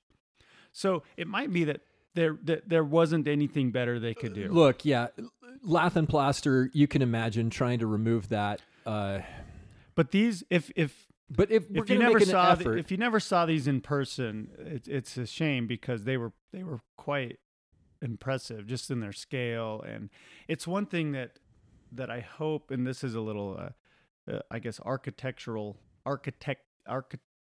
architect. Hey, you're the PhD. I'm not going to interfere here. Struggle with it. Architectural plea is that I hope we'll continue to create murals like that. Is architectural a word? Architectural? Architectural? Do you want me to look it up? Nah. Okay. Well, no, look, this is part of our heritage to understand the temple. I think it's significant. Everything's moving to DVD now, right? Oh, I don't know if DVD. Sorry. Everything's moving to internet. Everything's moving to visual, Well, what's happening here, if you're not familiar with... Is it holograms now? If you're not familiar with... Holographical? The LDS temples, is that originally they were live presentations, which meant people actually acted out, almost like a play, certain presentations. And this is the ancient way, because we've had, since time immemorial, people, okay? And we've had paint and chisels. And if you go back to Egypt, you'll see that they had these elaborate scenes on the walls and stuff like that. So these are the graven images. To give a shout out to the Deuteronomistic wreckage of the Hebrew religion, they inserted into the Decalogue. Okay, now I'm on a big tangent because I know we've got some Mormon listeners, and you need to know that the 10 Commandments are not what you think. They are good things. Like, it is good not to murder, okay? Don't get me wrong. Thou shalt not murder is a good statement. Do not murder people. Don't commit adultery. Good advice, okay? Don't bear false witness. Good advice, okay? Don't covet. That's really good advice. Now, but should we really get on people's case because we all covet, right? It's like, oh man, I'd really like to have a DVD? Well, what I was going to say was the good looks and charming charisma of Bobby Flood. But hey, not everybody can be Bobby Flood, okay? Flattery is an important part of our modern society. And if everybody was Bobby Flood, nobody would be Bobby Flood. I'm practicing my flattery. But anyway, the 10 Commandments, if you go back in your history, traditionally what they're called is the 10 Logos, or the Decalogue. Historians and Greek speakers, Greek studiers, will recognize that they're termed the Decalogue, which means it comes from Decalogos, 10 sayings or 10 words. It could 10 logos is the word used by John when he says, "In the beginning was the Word, and the Word was with God, and the Word was God." Also could be translated, "In the beginning was the messenger of salvation, who was among the gods," or "In the first council was the messenger, and he was among the gods, and he was himself a god." Those are appropriate translations. The word salvation is not technically in there, but I'm using that because of Doctrine and Covenants section 93, where Joseph Smith was told that he was in the beginning the messenger of salvation. So that's an appropriate understanding of John chapter 1, because the words can mean those things. But anyway, in our modern world, we have got this sense that the 10 Commandments are sort of a legalistic contract that thou shalt do, otherwise be snuffed out by the hand of God upon the face of the earth. And in the ancient times, what they were was 10 sayings, 10 good sayings. It's good advice. It's not just good advice, it's really good advice. Don't murder people. That's a bedrock of society. It's okay that we consider that a law, but we also should consider that a good cultural thing. And so if you go outside of the cultural norms on that, you would suffer certain repercussions. But anyway, what gets worked into these 10 pillars of a good society or whatever is this idea that comes straight out of the Exodus story that I am the one jealous God. This is the first commandment. And the first commandment, please forgive me. Please think about this. Don't just run screaming from the room when I tell you the first commandment is a little bit goofed up, okay? This is important. And I think if you think about it, dear listener, dear reader, I think if you think about it, you'll realize this is important. Our God is not a jealous God, okay? Thou shalt have no other gods before me is a rip on the hosts of heaven, because we're talking about lowercase gods, G, a lowercase G here. The hosts of heaven, the heavenly hosts, the angels, the angelic hosts, was who the Deuteronomists were ripping on when they changed that or inserted that into the Decalogue to say thou shalt have no other gods before me. It says literally, I'm the God that led you out of Egypt, and thou shalt have no other gods before me, and you won't even make any graven images to these gods. The reason for that, again, relates to the whole golden calf episode, but it harkens back to Egypt, where they had engraven on the walls, and remember, this is all related to Minerva Teichert and the murals on the walls, because it depicts the setting and tells the story and gives us flavor for what the ancient temple ritual drama was like, okay? The reason we can't have graven images is so you can't tell the story. And there's a really good movie that talks about writing and talks about images in a really cool sci-fi sense, and that movie is Stargate. Kurt Russell. Mm-hmm. Is it James Spader that's in that? I think so. He plays the archaeologist. Now we got to look that up. I have to make a quick interject on my interjection. A correction. So Minerva Teichert painted the murals in the Manti Temple, which are going through a similar similar thing right now, but I think those are going to be a little bit more preservable. But I don't think she did the ones in the Salt Lake Temple. It was James Spader in Stargate. But Stargate is awesome because it's got this Egyptian setting, but they go to another world where the jealous god, this is the false god, realizes that in order to keep control of the society, he has to do away with writing. So writing and imagery, because remember, the writings are written in the glyphs, the pictures. Hieroglyph literally means sacred picture or sacred glyph, sacred writing. And that's what creates this powerful society where the people know something about their actual reality. In the Stargate alternate world, or the alien world that they transport to, the people are oppressed because they have no writing. It's been outlawed by their god. That's essentially what happens in the first commandment when it says, "Make no graven image." It's a direct attack on the colorful, elaborate, intricate stories written on the Egyptian temple walls. I'm waving my hands like, Bobby, wake up! This is a big, big deal. It is a huge deal because we're talking about written language, and what was it supposed to convey? The sacred or the profane? It was supposed to convey the sacred. And so when you're talking about the temple murals, it's an issue for me because, like we've talked about, a picture's worth 1,000 words. Cecil B. DeMille's depiction of what happened, which was incorrect, is worth a bazillion words and tons of baggage that we collectively carry on our shoulders because we can't get those images out of our minds. For example, Ben-Hur, awesome movie, bad history. The Romans did not oppress the Jews in the manner that the movies have depicted. It was the Sanhedrin, the Jews themselves, that crucified Christ, and I'm pounding on the table now, and not the Romans. It was the Jews, the temple guard. There were a couple of Roman soldiers standing around there to make sure it all went down without, a huge rebellion or something, to keep order, essentially. But it was the Sanhedrin that did it. They were responsible, and they've spent millennium trying to disclaim responsibility for that. In all of Palestine, at the time of Christ, there was less than a cohort of Romans in the territory, which means less than 600. And if you've watched Ben-Hur, and if you've watched some of these other movies, you come away with this idea that they were occupied like we're occupying Iraq or Afghanistan and running around.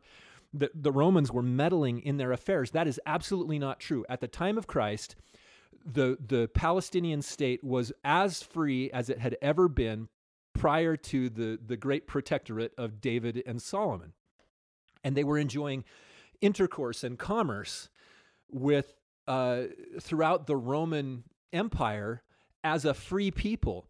And they had applied for Roman provincial status in roughly 60 to 40 AD because the family of Herod had kind of gone crazy. And so it had turned into what they call a tetrarchy, which was a region divided into 4 different parts.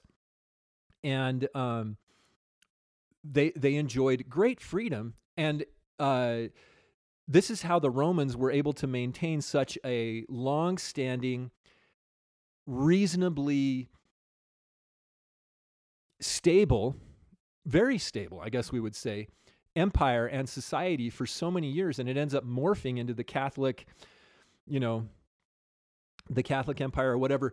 But it's because they had this tradition where Rome was concerned, they would apply Roman law. So Paul could appeal to Roman law as a Roman citizen. But when it was related to the people of the land, they had this thing called ius gentium, which means home rule or rule by the people. And so the rules of the people applied. And it's super important because that whole episode where Pilate washes his hands was ceremonially, that was a literal ceremonial Roman legal practice to demonstrate he was disclaiming jurisdiction. He says, I'm not going to crucify him, you crucify him. And it was the Sanhedrin that crucified Christ. Anyway, a little bit of a tangent there. If you want to read about it, BYU Farms scholars or Maxwell Institute scholars, Jack Welch and John Hall, have written about it. They have a book you can probably get called Charting the New Testament, and it's sort of a 8th grade textbook style, really good to try and give you some real context for what it might have been like there at the time of Christ. Anyway, that's a big long tangent within tangents down here in the rabbit hole. But the point is, the murals depict the setting, and so now we've got a video that's going to, you can change the videos, right? See, that's nice. But the point is the narrative isn't supposed to change, and the setting and the symbols aren't supposed to change. And so if you've been to the Mormon temple, you know that if you've been to a live endowment, you know that you have to move from room to room to room because the setting changes. That is so important to the narrative. And what's depicted on the walls is to give you a feeling for the type of setting that you're in and what's going on, the form and function or the stage of creation or the stage of your progression that you're in. And so there can be a lot lost when we turn it into a movie, because we tend to, when we see the movie stuff, we tend to pull different things like emotion out of it. I remember when they recently, it was a couple years ago that they did new temple movies, and I remember the ladies especially coming out going, oh, you get this feel for how deeply Adam felt this or Eve felt this or whatever, and there's sort of this wrong-headed approach to personalizing Adam and Eve and how they might have felt, rather than recognizing that you, the initiate, are supposed to consider yourself Adam, and you're supposed to functionally recognize, or Eve is supposed to functionally recognize where she's at and where she's going, rather than how she felt. That, it blows my mind. Anyway, I'm okay. Well, take us back. We add appropriately timed musical swells and tears and emotion in the voices of the actors. And the live sessions that you mentioned are going away. They're done. They're never coming back. It's important if you haven't. Yeah, I guess we're done with that. But because they were only occurring in a few temples, what we call the pioneer temples, and those are being part of this remodeling project in Salt Lake, Logan, and Manti, is to outfit them with theaters. Right. It's so unfortunate. They can move people through faster. They don't have to have people enact this. They have total turn on a dime control, narrative control. I understand. I can understand, the modernization. But what I fear, and this is something I fear to do with our culture and our religion in both, is that we are losing that connection, that tether with our history and our culture and our people, both as Americans. We're losing context. As Americans, we're losing that tether to our founding and the founding principles and the reasons, not only the reasons that Thomas Jefferson and company felt the need to declare independence, but we're losing who those people were and what their worldviews were and why they felt the way they did. And why they felt that they were enduring a long train of abuses. Well, religiously, we're doing the same thing. Whether you're LDS, Protestant, Catholic, regardless of your religious heritage, we're losing the meaning. For example, there's a reverend who is also now a newly elected member of the House of Representatives from a state that had a special runoff election, Georgia, who won that seat in a controversial manner. We don't need to go into that anymore, but he tweeted, this is a reverend. This is a preacher. This is a guy who should know better.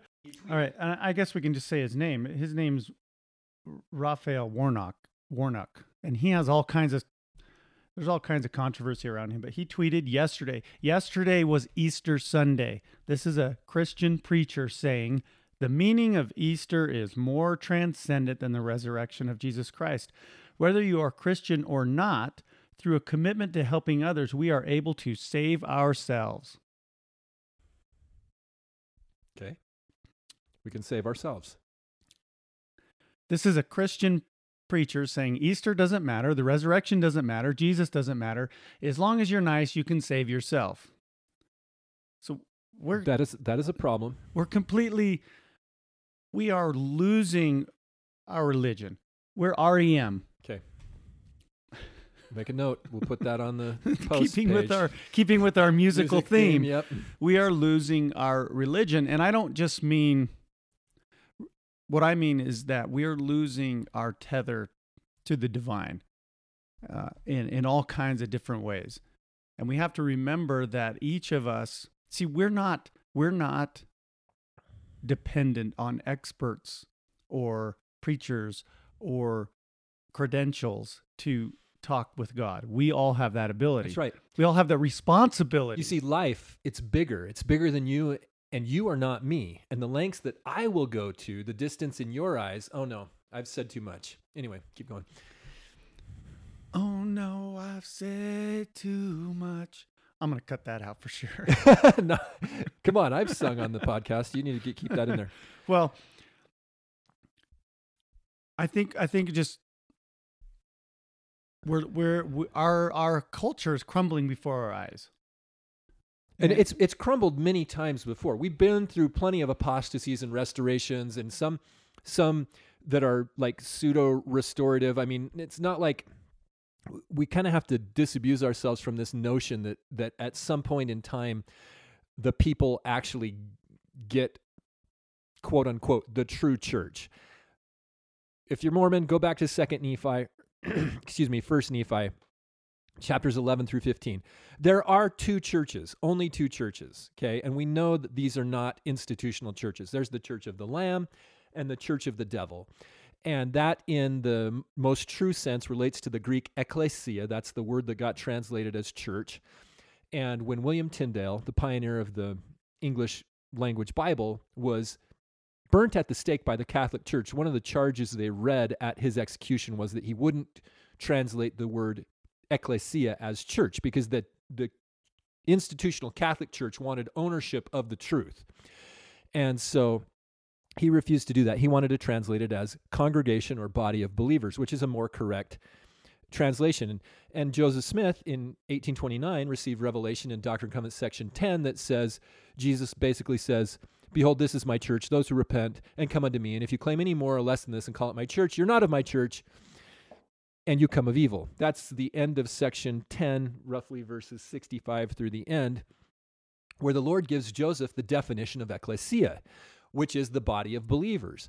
And we know this. We know that there are plenty of good people who aren't of all denominations know this, but yet there's this institutional impetus to try and claim that the institution has some sort of a right to primacy, when it's the body of believers. There are only two churches. And so when I say apostasy and restoration, you have glimpses of truth, and I'm not talking about an institutional restoration. At the time of the founding of this country, there was a huge, important process that we often overlook because we kind of go back to 1776 and start there. the colonists had been here in a frontier type of an environment with little ties to the thought tyranny and the physical tyranny of the old world for a couple hundred years. And more people kept coming because it was a land of that kind of freedom.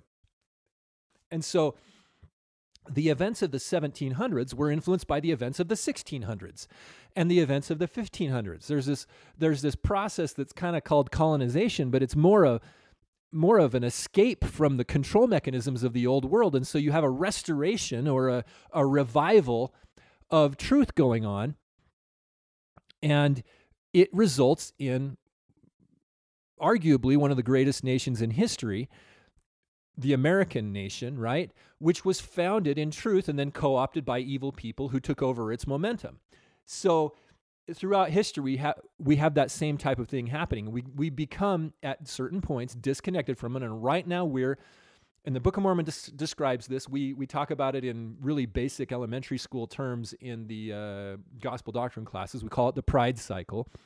But you can see society always going through this. And the more we ally ourselves with truth, the better it is for society. And the more we destroy and take away context and get rid of our historical understanding and orthodoxify everything, the worse off it is for society.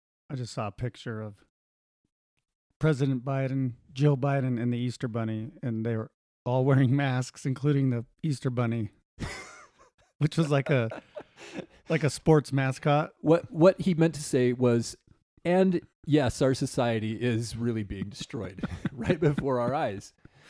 There are massive shifts going on. There are huge shifts where things that just a few years ago were fundamental, self-evident truths, and those things are being absolutely wrecked, completely wrecked. And getting back to the temple murals, if you haven't had a chance to sit in the Manti Temple and hear some redneck reciting or reading the lines that Lucifer is supposed to say in the movie, and then wondering about that, okay, what are we really doing here? This is, being uncomfortable that he's uncomfortable, being uncomfortable that you're not watching the movie, looking at the murals going, why? Why did they do this? Because they had to put an elaborate show together in order to portray the setting and to give the narrative and to give you the feeling that you're caught in the middle of it. When you're watching the movie, and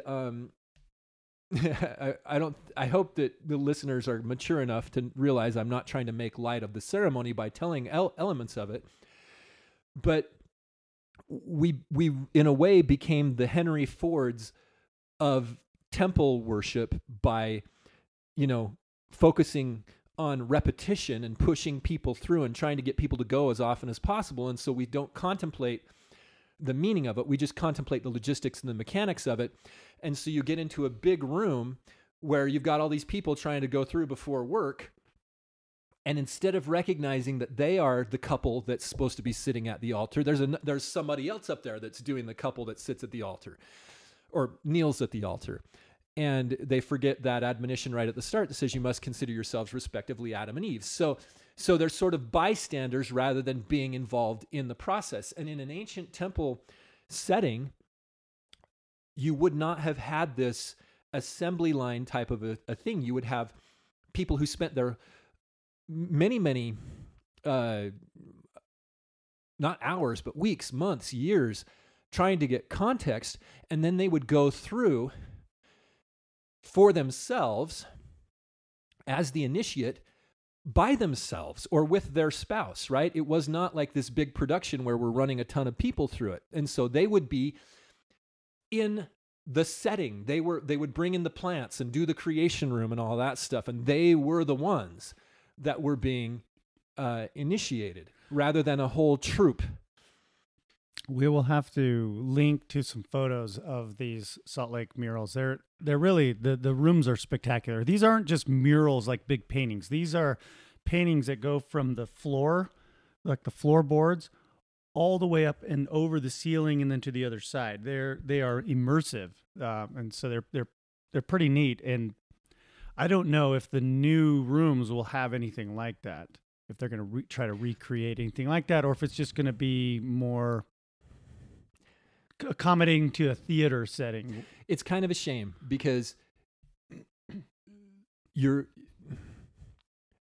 really are. We've assembly lined this thing, and we're not supposed to be building Model Ts. You realize there was a time where like Henry Ford was pushing out like 15,000 Model Ts a day off of the line. We're supposed to be building like Lamborghinis, or think of the most cool custom. Art is an interesting kind of, I guess, type or symbol of all of this. Nibley talks about in Leaders and Managers, an essay we've referred to about if management wants cheap kitsch, then that's what we will get. And then he says, down come the old pioneer monuments. Well, we're literally seeing the pioneer monuments. In some cases, pioneer monuments are being pulled down because they're offensive now. And I don't just mean Mormon pioneer. I mean, we're talking about all the American pioneer monuments, or statues of people like Thomas Jefferson. That context matters. Pulled down.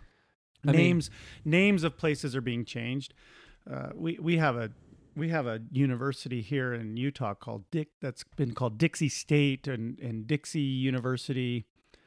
Anyway, there's a big Dixie written on what they call the sugar loaf. This name Dixie is being canceled for reasons I don't fully.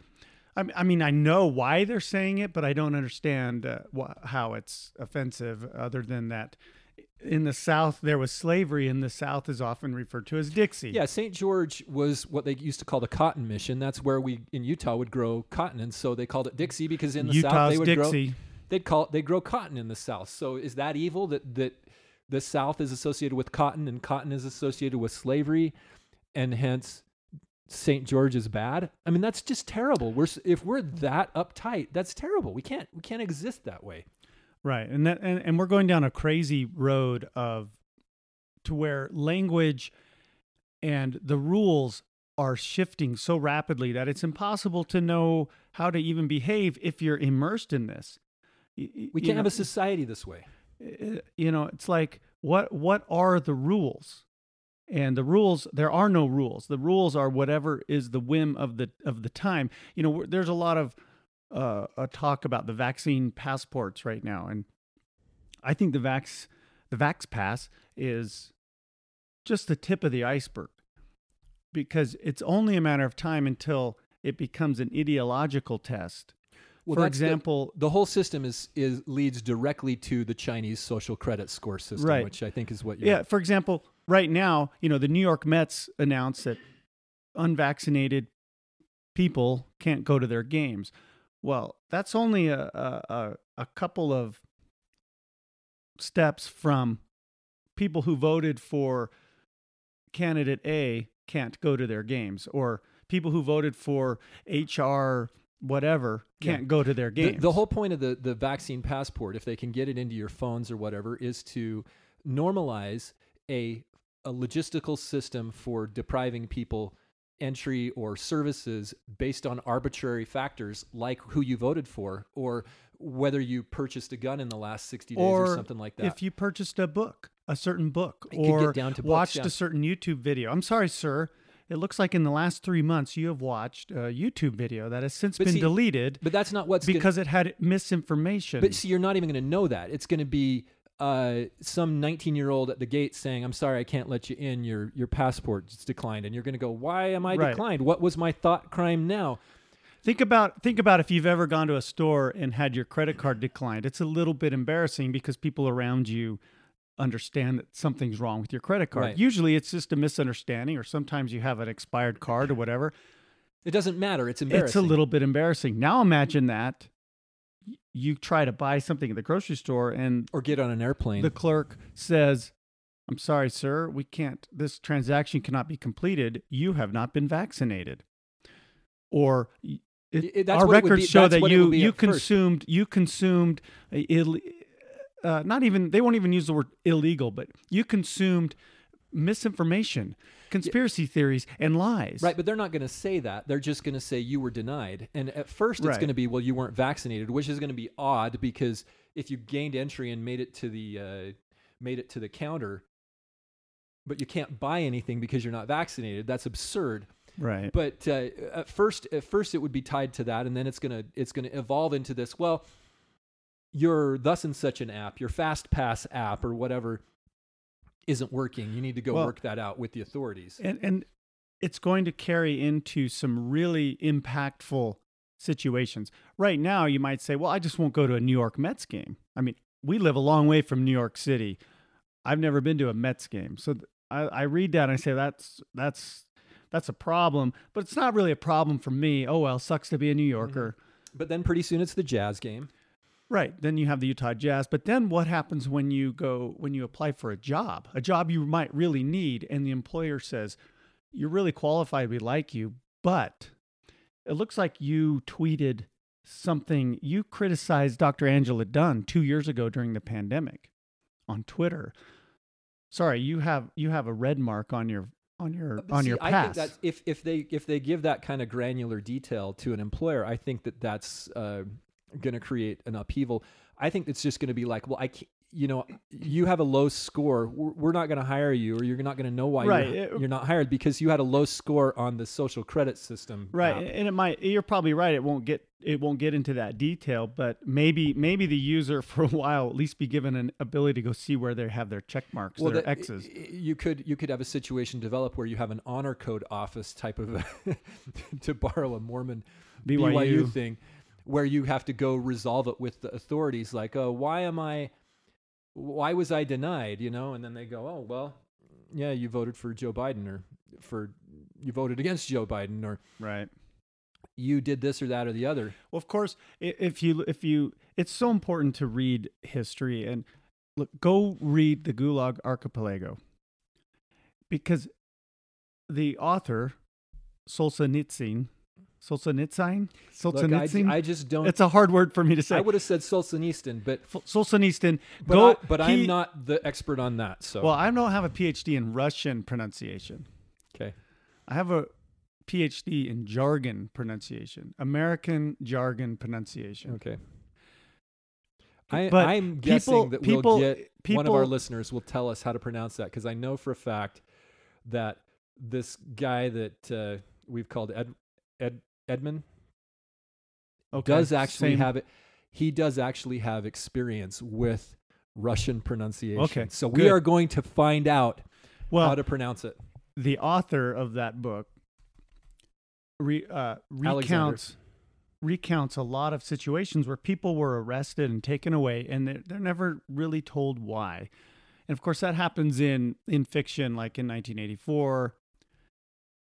People are committing crimes that they don't even know they're committing. They don't even know they're crimes. They just get taken away. That becomes normal in society. That is the road that we are on with these. And it may be the road we've been on for a long time, but these passes, these social credit devices or mechanisms, right, are a huge step in that. They're an acceleration. The traffic on the road is faster. Right. Society switches from one where you have this freedom and free thinking and discussion and lively discussion to one where people exist like there. It becomes a contest to worship the state and virtue signal that worship. It becomes this strange, like everything all the propaganda you ever saw on communist Russia, where everybody's just spouting off mindlessly, slogans and virtue signaling their adherence and allegiance to the state. If you believe Solzhenitsyn, you know that most of the people spouting that stuff didn't believe it. They were just saying it because they knew that's what you have to do. Yeah, to survive and to get ahead. You mentioned William Tyndale. Now he was burned at the stake, right? Mm-hmm. And when they do that to somebody like Tyndale, they have to first strangle them so that they can't be screaming out heresies while being killed by the church. So they would either strangle you or destroy the soft palate in your mouth or something. They would torture you first and then kill you ceremonially, publicly.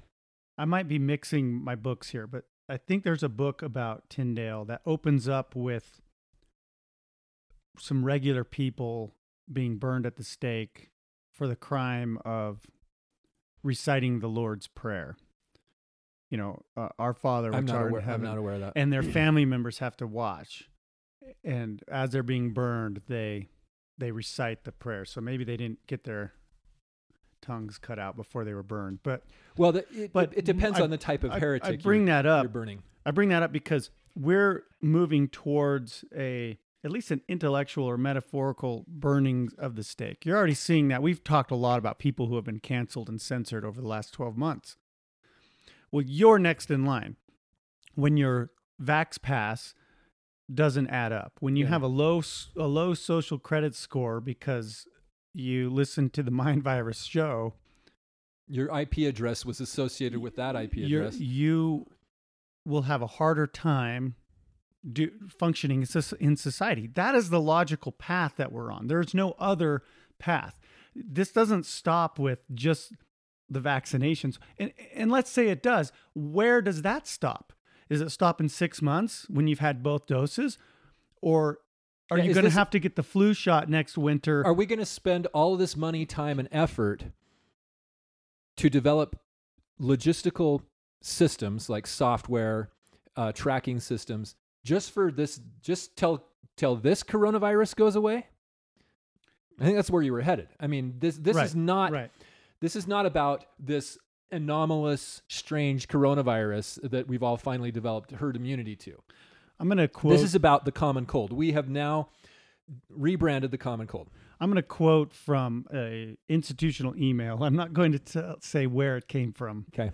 But to protect the innocent. This was sent out to a lot of people last spring. It says, "We acknowledge that in exceptional circumstances, all individual rights may be reasonably restricted for a time to protect the safety of the general public." Well, if history is any indicator, we all know that temporary restrictions are always permanent. And they're always done under the guise of protecting the public. And it's always an excuse. I would make a counter argument that our individual rights only mean anything during exceptional circumstances. To say otherwise is to imply that our freedoms and our liberties and our individual sovereignty only apply during unexceptional circumstances. Well, of course, what is exceptional and unexceptional, what is reasonable and unreasonable is subjective and is usually determined by the people with the most guns. Yeah. The people who have the legal monopoly on violence. Yeah. Which right now is not me and you. Right. We have this strange, uneasy truce here in America because they have the monopoly, but we have a lot of guns. And right now, they're needing to sell a lie to the public. They need to change the narrative and get you focused on the idea that it's coronavirus, this strange, weird thing that happened in 2020 that killed, a fraction of the number of people they said it was going to kill. It wasn't that bad, but it's the reason we need to change society, and it's the reason why there's all these mass shootings. It was the reason there's home invasions and people have lost their jobs. And it's the reason there's economic turmoil and destruction and failure. We're seeing that in the news. There were a couple of home invasion articles we looked at prior to this podcast that were interesting because there literally are people out there who have lost their jobs because of this whole episode, and they're resorting to violence. There was one in Brazil and one in Oakland that was brought to light by this famous journalist, Glenn Greenwald, right? Mm-hmm, mm-hmm. And he had seen a story about a home invasion in Oakland, and he had to write about it because he had experienced a home invasion robbery. He was bound, tied up and at gunpoint and robbed by people who weren't really professional criminals. They were desperate. Yeah, I don't think they were targeting him. I don't think he was afraid because he's quite outspoken on some controversial things, and Yeah, he was afraid it was a political thing at and first. he has regular security, like Right. police security, because of that. But it wasn't for his political writings or anything. It was they just wanted they were desperate. They wanted money. So the way the media frames that, and the way we're going to see it framed, is that it's because of coronavirus. It was the coronavirus that the caused virus this. itself.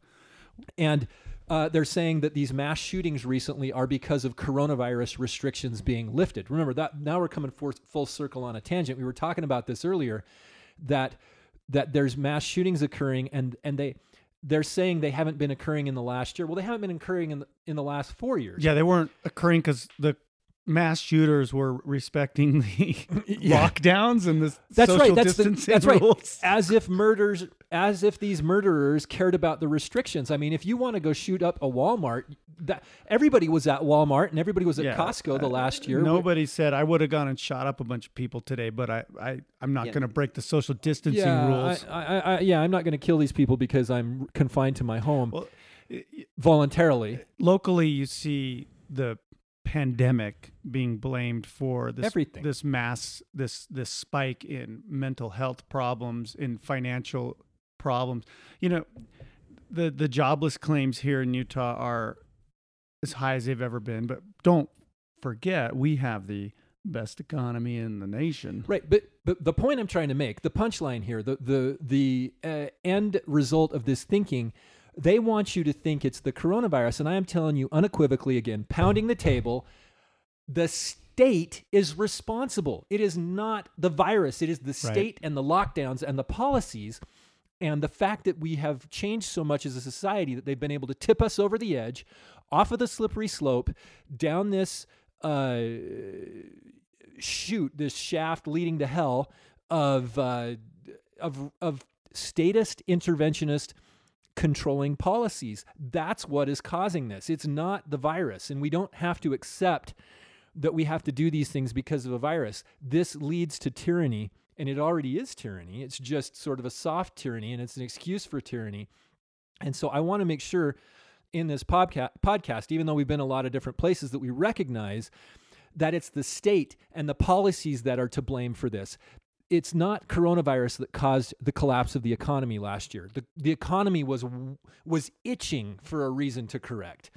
The Federal Reserve policies since the housing crisis of 2008 have been so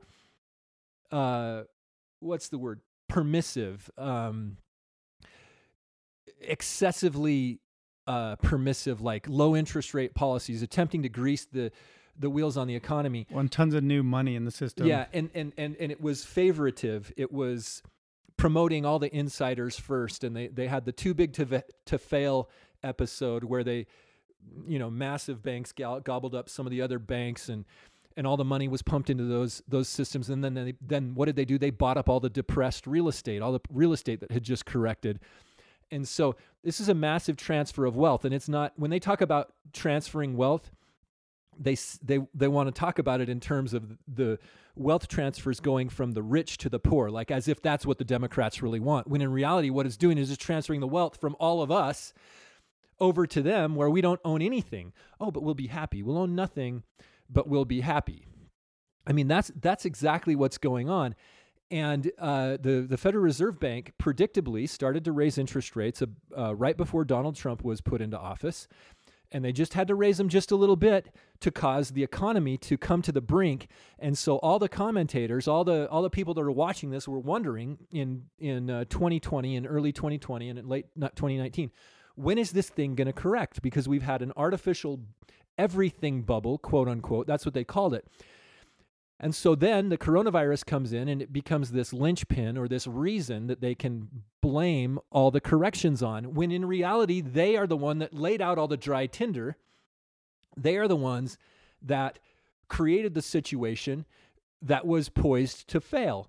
And they are the ones that are poised to benefit from it. So who's to blame for the mass shootings? The state is. Who's to blame for all the people out of work that are going to engage in crime? The state is. Who is to blame for all that is ailing society right now? It is the state. It is the controllers. It is the people that have brought you all of the false information. they're the ones to blame. That needs to be shouted from the rooftops, because it's not going to be said on NBC, CBS, or Fox, or MSNBC. It needs to be said neighbor to neighbor, and it needs to be shouted from the housetops. If there's a bustle in your hedgerow, don't be alarmed now. It's just a spring clean for the May Queen. Yes, there are 2 paths you can go by, but in the long run, there's still time to change the road you're on. What does that mean? I don't know. You'll have to ask Jimmy Plant or Robert Page. Jimmy Page or Robert Plant? What did I say? Jimmy Plant. Robert Plant or Jimmy Page? We have a loyal listener who I think could explain that to us. There are 2 paths you can go by, and there is still time to change the road you're on, but don't change to their road. Change to the right road. Your head is humming and it won't go, in case you don't know. The piper's calling you to join him. Dear lady, can you hear the wind blow? And did you know your stairway lies on the whispering wind? And as we wind down the road, our shadows taller than our soul, there walks a lady we all know, who shines white light and wants to show how everything still turns to gold. And if you listen very hard, the tune will come to you at last. When all is one and one is all, that's what it is to be a rock and not to roll. And she's buying a stairway to heaven.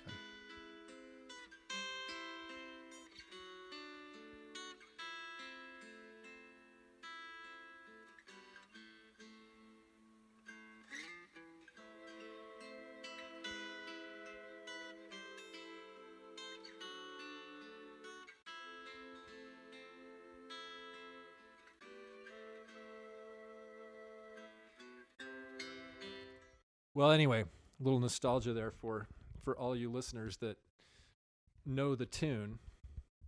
The piper is calling you to join him. So who is the piper? Well, that's the question. It is. I think there's several pipers. $64,000 question. There's a lot of pipers. There's a lot of voices out there. But there are 2 churches only. That's right. And there is a true shepherd and there is a false shepherd, and there is a cosmic war going on. Can you buy the stairway to heaven? But there is a stairway to heaven. Anyway, I was going to say something, but I won't say it. But okay, I will say that truth. Think about truth as a signal, and the rest of it noise. In a radio context, signal to noise ratio.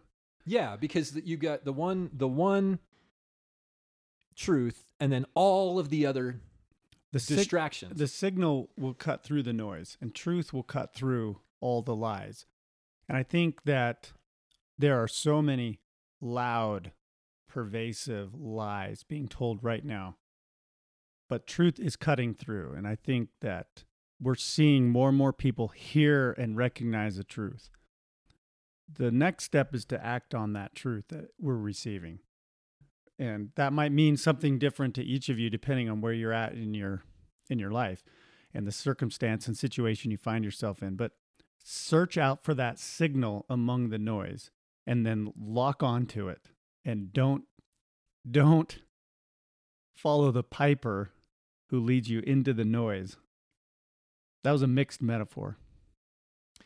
That was a really good thought. I think we should end there. I think that what Bobby just said is true, and it's very important. If this resonates with you, you got to realize there's a reason for that. Well, think about the things that are causing you in your life to go, wait a minute. What is going on here?